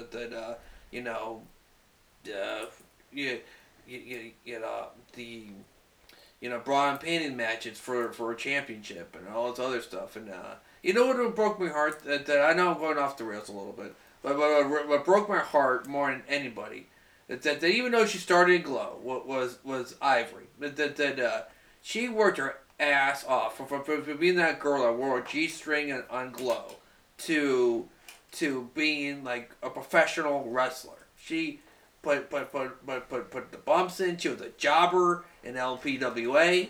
That she really wanted to put to make her mark in women's wrestling, and then they just went right back to that garbage of like that. Bra and panties and TNA and it's all this other shit. And even like people like Victoria, where you guys tell us wanted to wrestle, had to go through that garbage too, just like, tossing around, wearing bare wearing a ring outfit and all this other stuff, and that it just made me upset. It really did. And of course even like like Trish Stratus of the world. She started out, barking like a dog, and like on her knees, and treated like she's a piece of shit. Then she became, of course, this great wrestler and all that other stuff. But her origins, she was treated like a piece of a piece of trash, or like just the tits and ass and fucking TNA. It was just fucking. It really made me upset growing up with three sisters, like you said. My first interaction in wrestling, because they controlled the TV, was women's wrestling. You know what I mean? I don't, like I said, I don't went off the rails there, but that terminology made me very upset. That it was just I watch before she was Mickey James, Lexis Lurie, who was when she would wrestle in the Indies, she was the wrestler's wrestler. Mm-hmm. Lexis Lurie, and she was fucking fantastic. Then she becomes the Mickey James character, and she's wearing these skimpy outfits, and that's all. She's the Divas champion. I'm like, this motherfucker. This has my Lexis Lurie, who if you put 50 wrestlers, the best 50 wrestlers on the planet, she's in there, male or female, and she's fucking trancing around and like she's a fucking slut. Drove me fucking nuts. No, it's true. She grabbed fucking Trish Stratus' pussy at WrestleMania. That's not a wrestler's wrestler.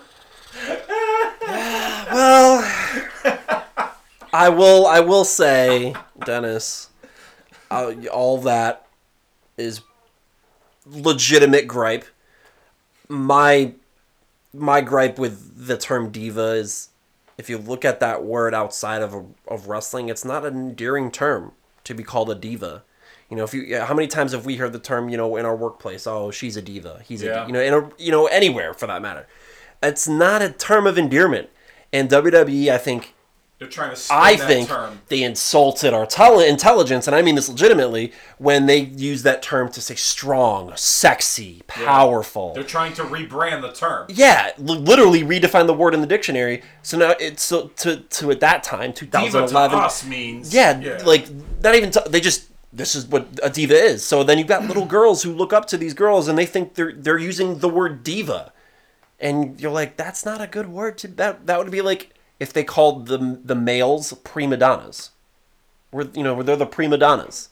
That's not an endearing term either. Male chauvinists. Yeah, exactly. The male, and then you just redefine it in your own way. It just, to me, that's a little more insulting.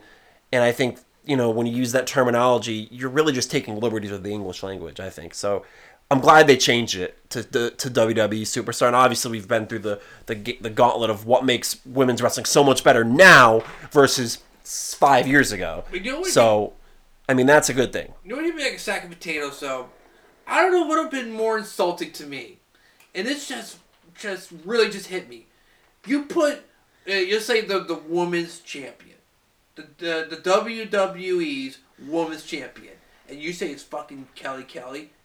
That's not a fucking wrestler. And you're going to put the fucking women's championship on her? But she is a WWE superstar.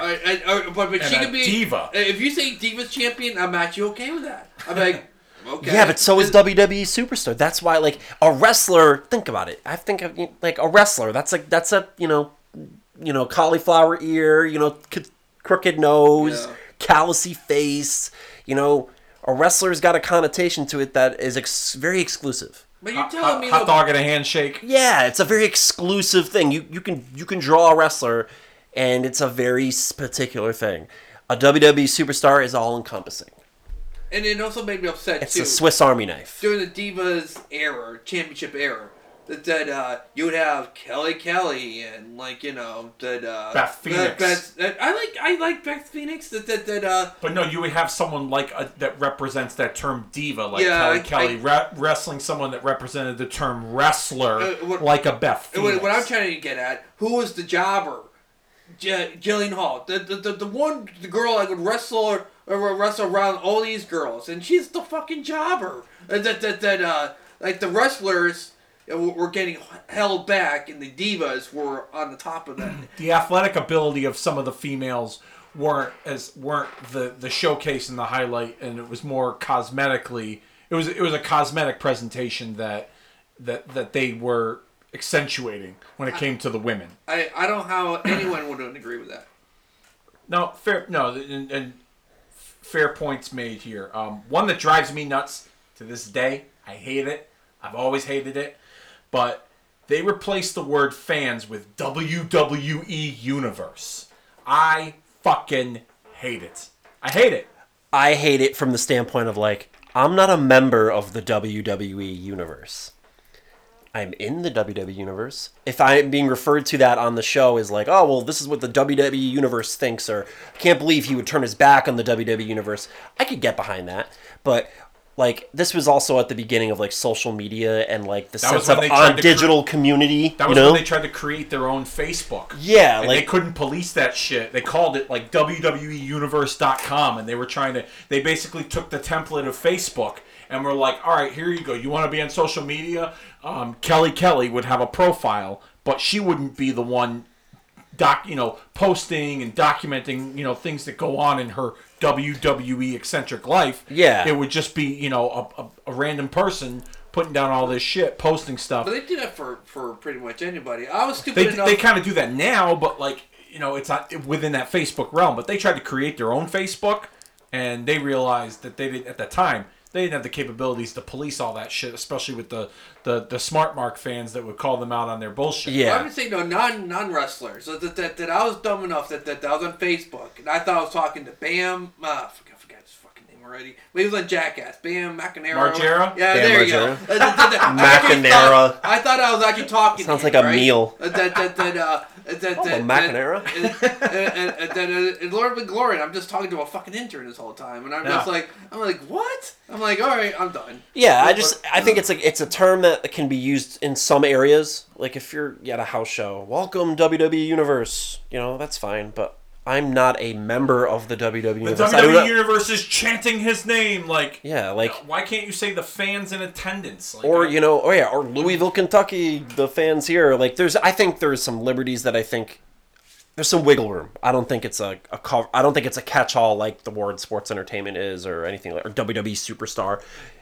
I'm not a WWE Universe member. That's the thing I go back to because for instance, I'm a fan of the Boston Red Sox, and I've always prided the Red Sox in my fandom, at least in the last 15 years or so, as being very much not like the Yankees, their rivals, the New York Yankees.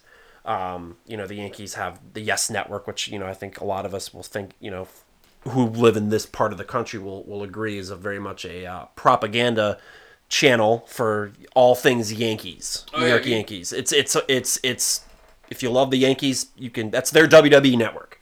But I always felt that the Red Sox were a little more authentic in their, underdog branding, right? But then I don't remember when exactly. It was probably around the same time. They were sending out emails to anybody who ever bought a ticket to a Red Sox game to sign up and join Red Sox Nation. What the fuck is that? I'm a fan. I buy tickets. I go to games. I get shirts and hats. I watch what the fuck am I Is there some sort of special discount? I think you just get fucking emails about you get emails first or whatever before everybody else about what's going on in Red Sox Nation. They actually have, I swear to God, because I just saw it the other day, they have a president of Red Sox Nation. That president is elected by members of Red Sox Nation. They debate. There are presidential debates for people running to be president of Red Sox Nation. This is stuff that WWE hasn't done, but it's fucking stupid. It's in that wheelhouse. It's exactly in that wheelhouse of just stupid shit. It's a fan club. It's what it is, but I am not a member of Red Sox Nation, and just because you fucking filled in some boxes on an email doesn't, it's the weirdest, silliest thing. We're all fans. I don't need this classification of fans. I get it from a marketing and database and research standpoint. You want to know who spends more money than who, and you want to do all that stuff. That's an analytical side that doesn't matter to the fan. It's just so silly. It's just like, and then you get a fucking bumper sticker, and I'm a member, you know, and it's not like the WWE Universe things wasn't that either, or wasn't trying for that. Like, I'm not more important than anybody else. That's the way I look at it, and that's what I feel like those things inherently tribalize you as. If Dennis were to sign up to be a member of the WWE Universe versus if I didn't. So I think it's stupid in that sense. You got any input on that? I think Justin hit the nail on the head on that one. Okay. I guess maybe you just want to get involved with other like you know, when you say you're a wrestling fan, that you're under like that's a big their way umbrella. of trying to eliminate the term exactly. wrestling too. If you want to be clear on that, because we've had these conversations before where, you know, and this is you know, clear as day, something that has gone on for decades is if you were to go and watch SportsCenter and you see a bench clearing brawl, whether it's a baseball game or a basketball game or whatever, and the announcers have always referred to it as a WWF or a WWE like brawl to kind of add like a tongue in cheek kind of descriptor to describe what you're seeing. They don't call it wrestling. They don't say, "Oh, this is a page out of pro wrestling." No, they'll label it and brand it WWE. I wonder how Vince McMahon feels about that. Because to me, I hear that, and I hear that like kind of tongue-in-cheek, and I think that's fucking insulting. That's trailer trash. That's very like, that minimizes WWE. Oh, he tried, he tried to do a WWF move there, or like you said, like a bench clearing brawl. Like, to me, that's insulting. I feel like that's the evil you accept when you want WWE to be the catch-all phrase for wrestling. So, I mean, in that sense, you get what you ask for. That viewpoint. But for me as a fan, I'm like, don't, like, that's real people fighting, and they're pissed for whatever stupid fucking reason they have. That's not WWE. Yeah. You know No. You're right there. Kind of like demeans it. Yeah. It treats it like it's like backwoodsy stuff. But again, I guess you get what you ask for when you make it seem like WWE is wrestling, which is exactly what he wants to do, and that's fine. I get that. Works for me. What do you guys think of belt being replaced with championship? I don't know. I don't get why people get. I know announcers literally got in trouble for saying belts. That I don't get. Until they could make a T-shirt about it. Yeah. Becky 2 belts. That's true. Yeah.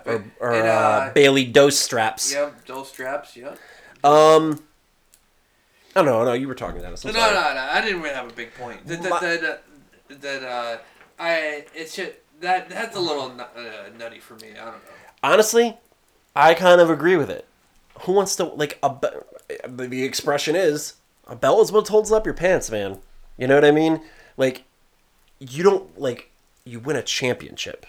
You know what I mean? But that's the thing. Like, you boxing, you win a championship belt. UFC, you win a championship. Yeah, belt. but it's still you're not. They don't even say it like that though, because that's even a little more elongated. Maybe they do, and I don't catch it. But you're vying for a championship. That would be like, and I guess it doesn't. I guess I just walked into it, but do players play to win championships, or do they play to win rings?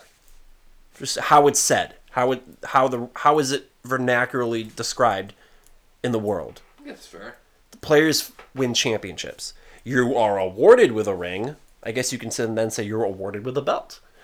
I guess you could say that. But to me, you are there to win championships. You're the world's heavyweight champion, and this is the championship. That's the way I look at it. But so to me, it's that's what makes it make sense to me. I don't really have a dog in the fight when it comes to that argument.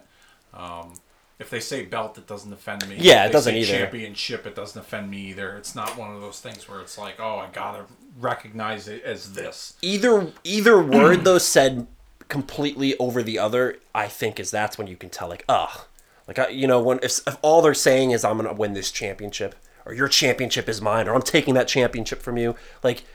Some words You're just really don't. Throwing it Yeah, some words kind of fuck out. with the sentence structure of a dialogue. Yeah. So sometimes belt or strap is more appropriate. That's a banned you know what word I mean? too on this list that we can Which one? strap.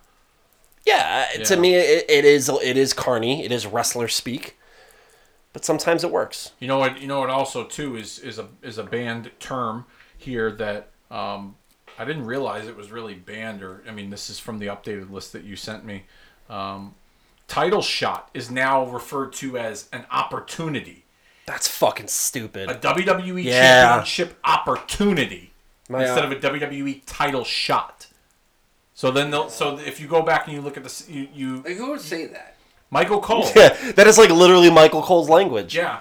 We're right up his. That's probably why I hate that. Next week, Edge will have a WWE Championship opportunity, number one. They won't even say number one contenders anymore, Yeah. which is strange too. Like they Yeah, don't even use that terminology.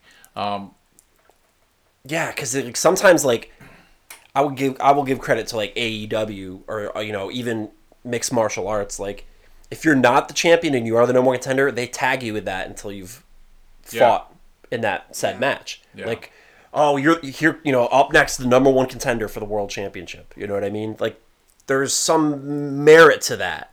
So there is a merit quality to being the number one contender. And then back in the day, and then even to some degree, especially with AEW with the ranking system, they would say the number one ranked contender for the heavyweight championship or the intercontinental title or whatever, But now they don't.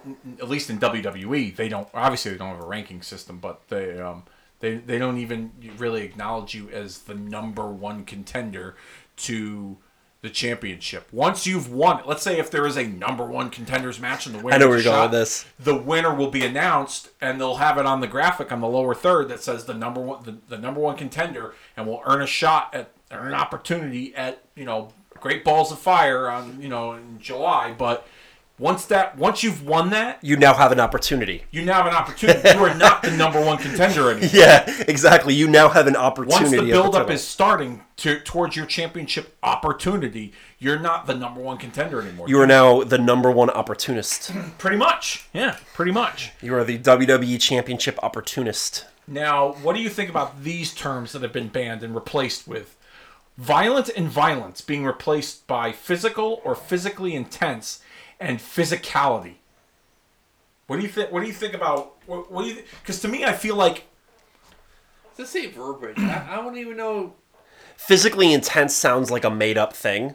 correct. So I agree. This is physically intense. It's either physical or it's intense. Yeah. It's not Good both. point. It's the same thing.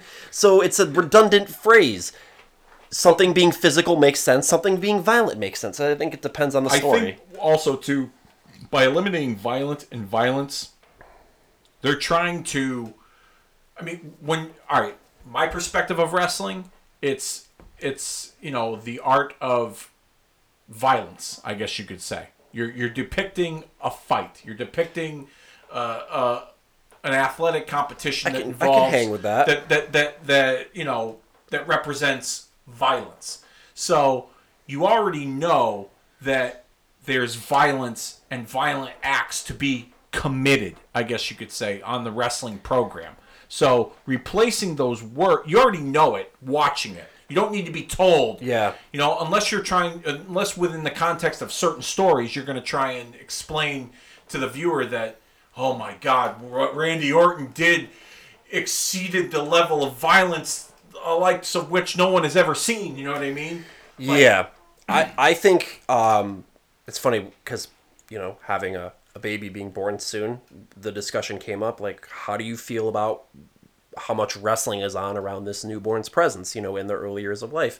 And I kind of didn't take well to the question, not because I plan on sitting my child in front of a TV to absorb wrestling is the best idea, but there's this stigma to wrestling that you'll never be able to escape and that it is violent. Yeah. I think that by eliminating those words, that is one step away from violence. They would prefer like a term like conflict, and that's how I explain wrestling to people who don't, it's fake, right? Oh, it's a conflict like anything else you see on TV. That's the way. I don't say that. It's a physical soap opera. I don't even like saying that Yeah. because I think that to me it's physically intense. Like Yeah. it's like an adjective on top of an adjective almost. Like to me, like so again, I didn't take to the question well. I was also watching wrestling at the time when she asked me, but I was like the one thing she did say is, well, it's violent. You don't. And I was like, yeah, obviously. Long story short, my kid's not watching wrestling, and out of the womb, but I feel like the stigma is what made her ask the question because it is violent, and I think they want to detach. Vince McMahon wants to detach WWE from the violent aspect at his convenience. I think a lot of that too has. And I respect that. But yeah, I don't have a problem with that. I think a lot of that has to do with back in the mid '90s, the backyard wrestling epidemic of all these kids that were trying to emulate their heroes on TV and hurting themselves. And and I was one of them. Me and my buddies had a little backyard wrestling federation, and we thought it was the coolest thing ever. And I think that stigma, like you said, that violent stigma being eliminated, kind of separates, at least in WWE's mind, the negative connotation that pro wrestling is violent. Is violent, yeah. But you know what? It'll never go away. No, it'll never. In the back of your mind, everyone will know. But I don't. Yeah, but because you can understand what it is. Like my wife understands what wrestling is. It's entertainment. She knows what she's watching is not that she watches, but she knows what I'm watching is not legitimate fights or violence, but it depicts it.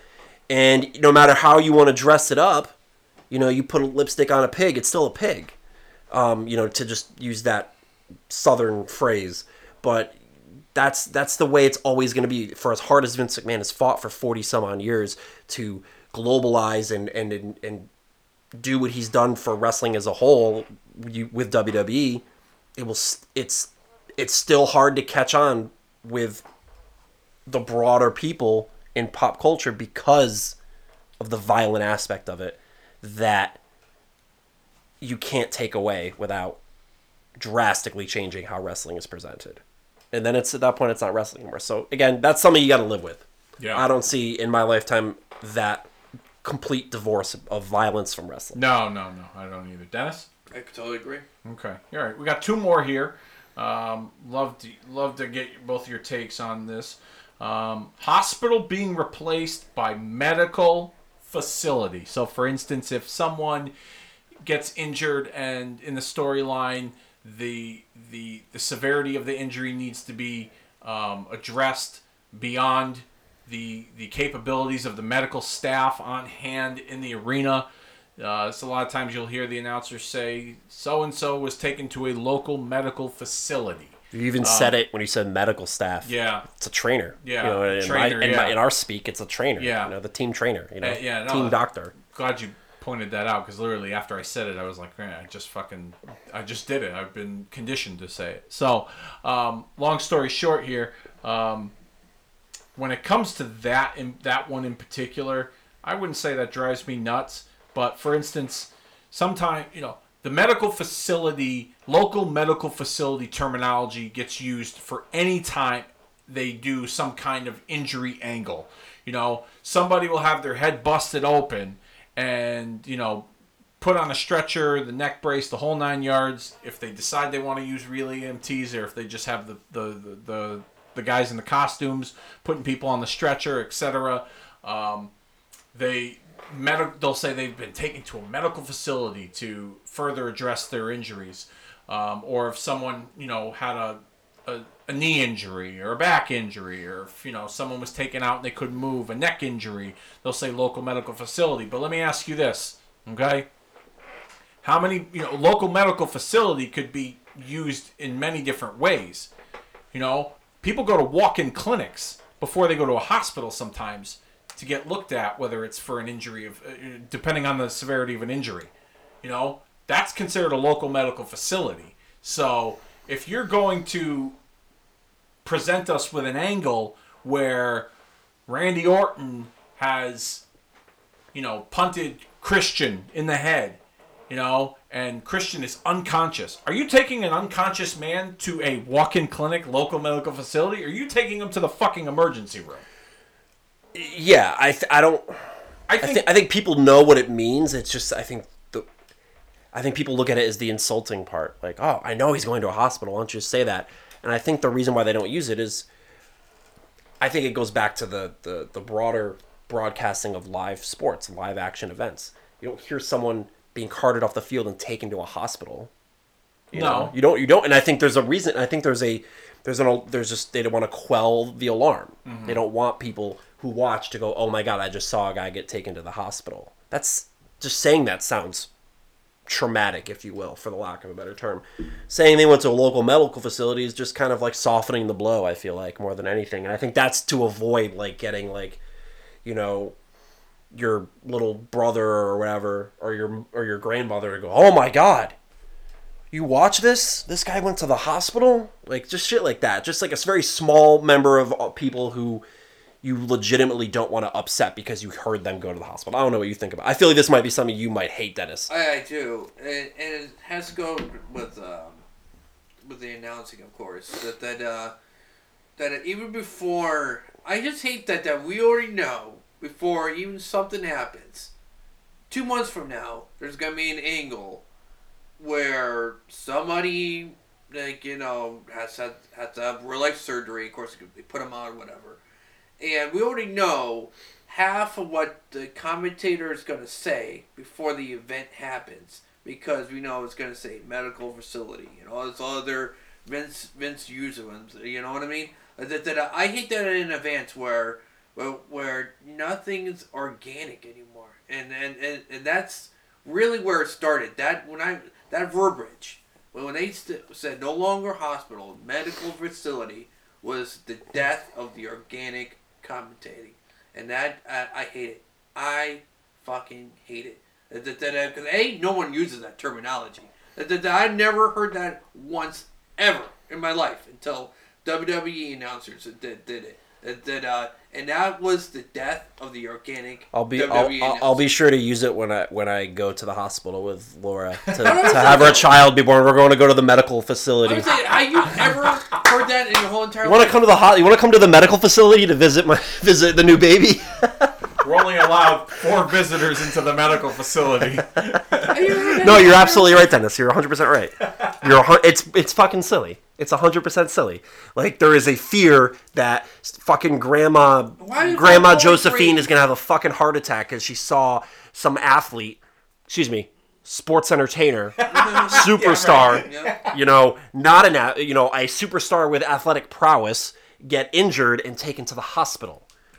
That is, oh my God. Yeah. But if they are taken to the local medical facility, a local medical facility, then the guy's okay. This is very objective what I'm about to say. I'm opinionated. But I think... No, I'm just saying no. That I think Corey Graves could be one of the all-time greats. You know what's going to hold him back is this bullshit. Every current commentator, everyone thinks sucks. Why? Because it's not organic. It's already... Even before a match happens, this person already is programmed to know this is exactly what I'm going to say. Yeah, you're right. Yeah, you're absolutely right. You're not wrong. I mean, how many times have I told you, like, to me, I look at JR now on AEW and I think he's fucking trash. And I look at, as I've said to you guys before, AEW's commentary is fucking terrible. But JR hasn't been good on commentary for like 10, 12 years. He's been fucking trash. Like, I recall, and I think I've said it before, the end of an era match. They brought him in to call that match because JR had to call that match. God forbid. And he got on there and called it, and I heard it back after, being at the event live. I hear it, and he sounded like he was doing voiceovers for the fucking video game with like his speak, his whole. I didn't really think of his it whole like that, tangos, his phrasing. The wrong. End of an era is here. Like, the guy just fucking lost, and that's like, or like, just like little things like that organically that they're being fed lines, and you could tell even then that Jim Ross, who is the king of authenticity at his best, the greatest ring announcer of all time, wrestling announcer, sports entertainment announcer, of all time. Easy there, pal. Yeah. You could tell then that now he's got someone in his ear, and he's just being like, again, it sounds like it's the Jim Ross you hear playing 2K, WWE 2K, and it just sounds fucking gone. And I'll agree with you on that, Dennis, 100%. We don't agree on much that strongly, but I will agree on that. And that's gone from wrestling for sure, I would say. There is not much the authenticity, yes. over the airwaves because that's such an And important I part. almost feel kind of bad too, because like take Renee Young, right? She was terrible, right? But you can just tell that like she's great at these like the talky smack and things that you do on the fly. You know what I mean? That's her. But when she's overproduced, she's terrible. And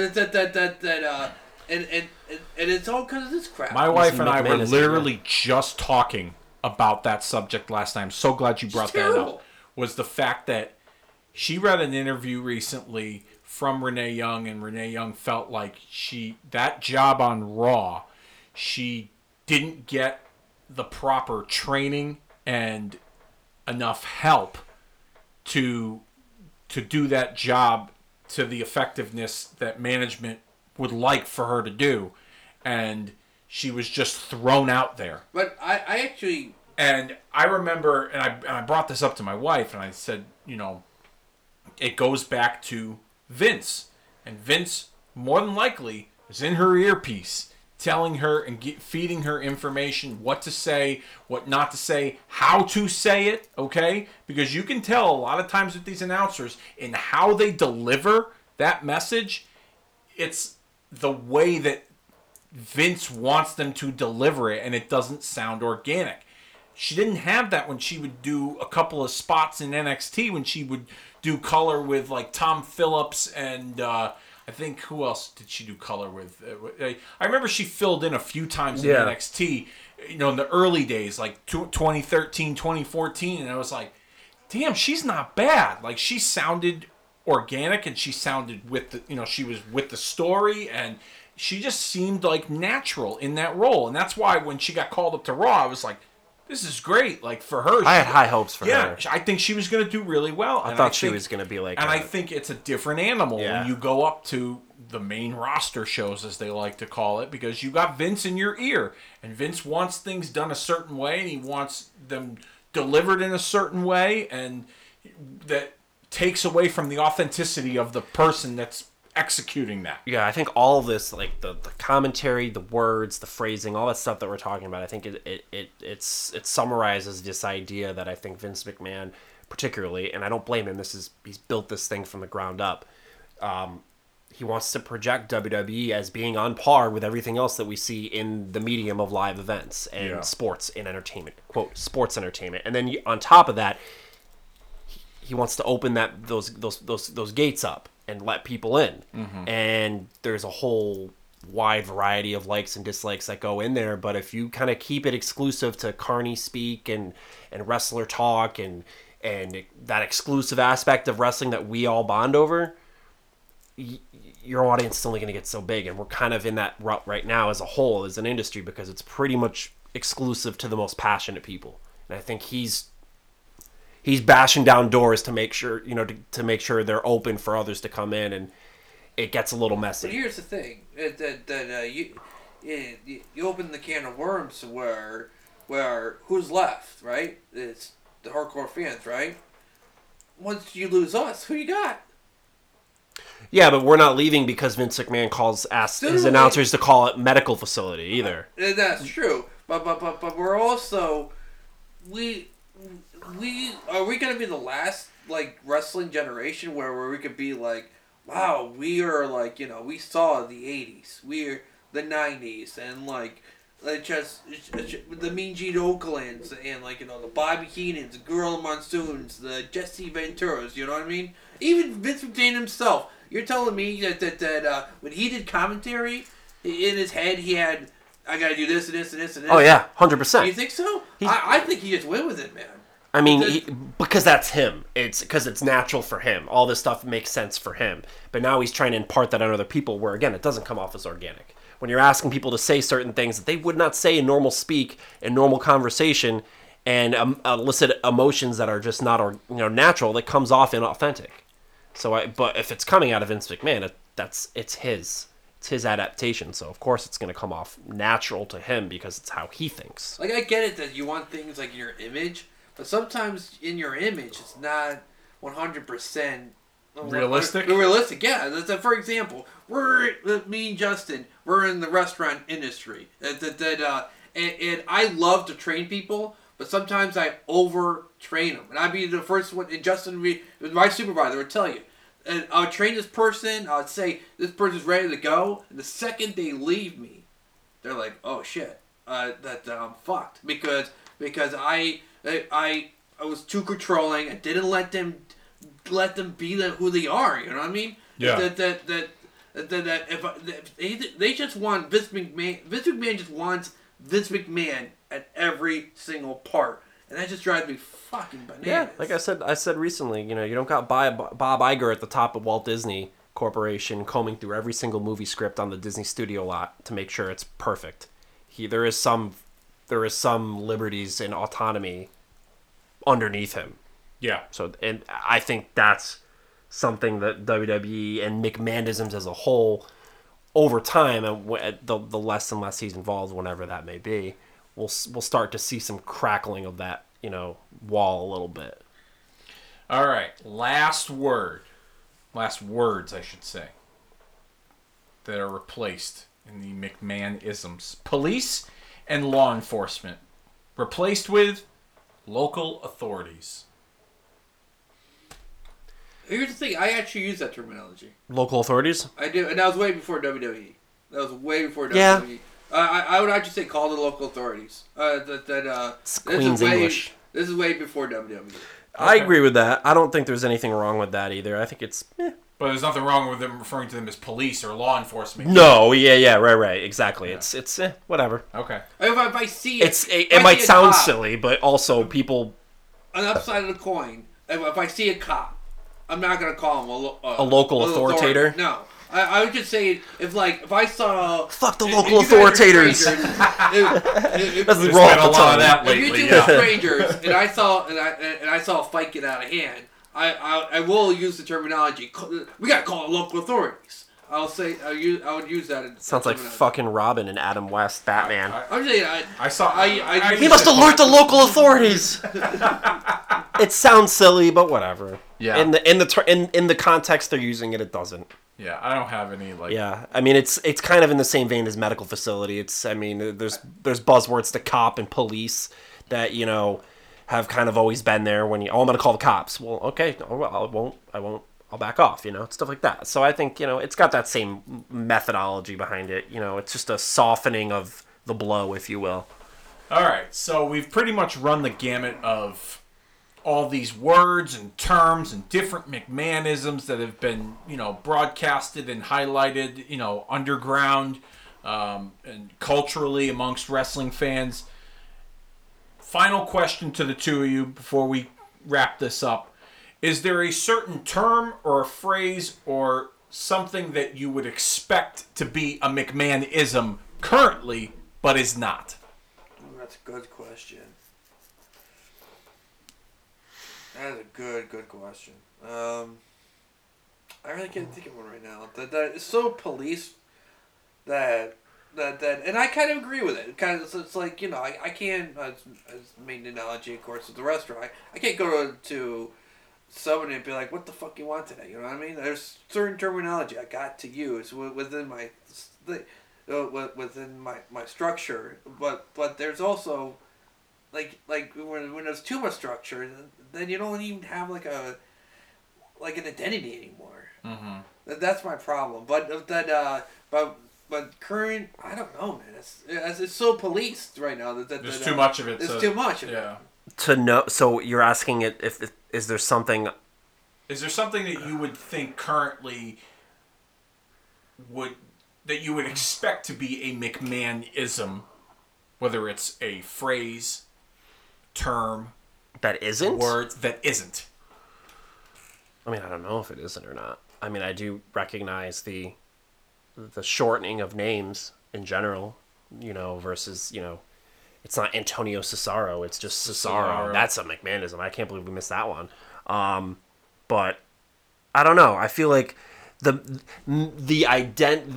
acknowledgement of Vince McMahonisms is there are no rules.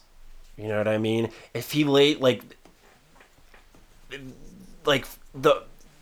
to go off the rails for a second, I've watched the XFL documentary from ESPN, the 30 for 30, and there was so many issues with putting the rule book together that all the football people had with Vince McMahon. Like, hey, like these rules, they need to make sense, blah, blah, blah. They like rushed it all, right? And Vince McMahon is like, well, we'll just change them. He's like, we don't just change the rules in the middle of the season, dude. Like, you play out the season. Like, that's not the way it works here. And to me, that is Vince McMahon in a nutshell. Like, well, if it doesn't work, we'll change it. And I think that's literally what Vince McMahonisms are. If it doesn't work for me right now, if it doesn't work for us right now, we'll just fucking change it. So, as far as to answer your question, I don't know what is there that doesn't have his fingerprints on it. You know what I mean? Yeah, I can't really find anything right now. And to Dennis's point, because there is so much over sanitation of things in the product that you would that like it's you might not, there might be something that is a McMahonism that you don't even realize is a McMahonism right now because there's so much of it out there. You know what I mean? Okay, actually, I do have the answer to this question. Okay, now. all right, let's hear it. The some of, and I will say they will probably differ in, they probably are what they are because of there's no Vince McMahon involved. Particularly the cinematic matches involving AJ Styles and The Undertaker, as well as the Firefly Funhouse match. While I'm sure Vince McMahon had to see them before they made air, those were handled and produced by not Vince McMahon. I mean, I think AJ Styles or Undertaker or Triple H kind of remarked at like, well, what the hell's a Boneyard match? And Vince McMahon was like, I told Triple H, I think. He said, you figure it out.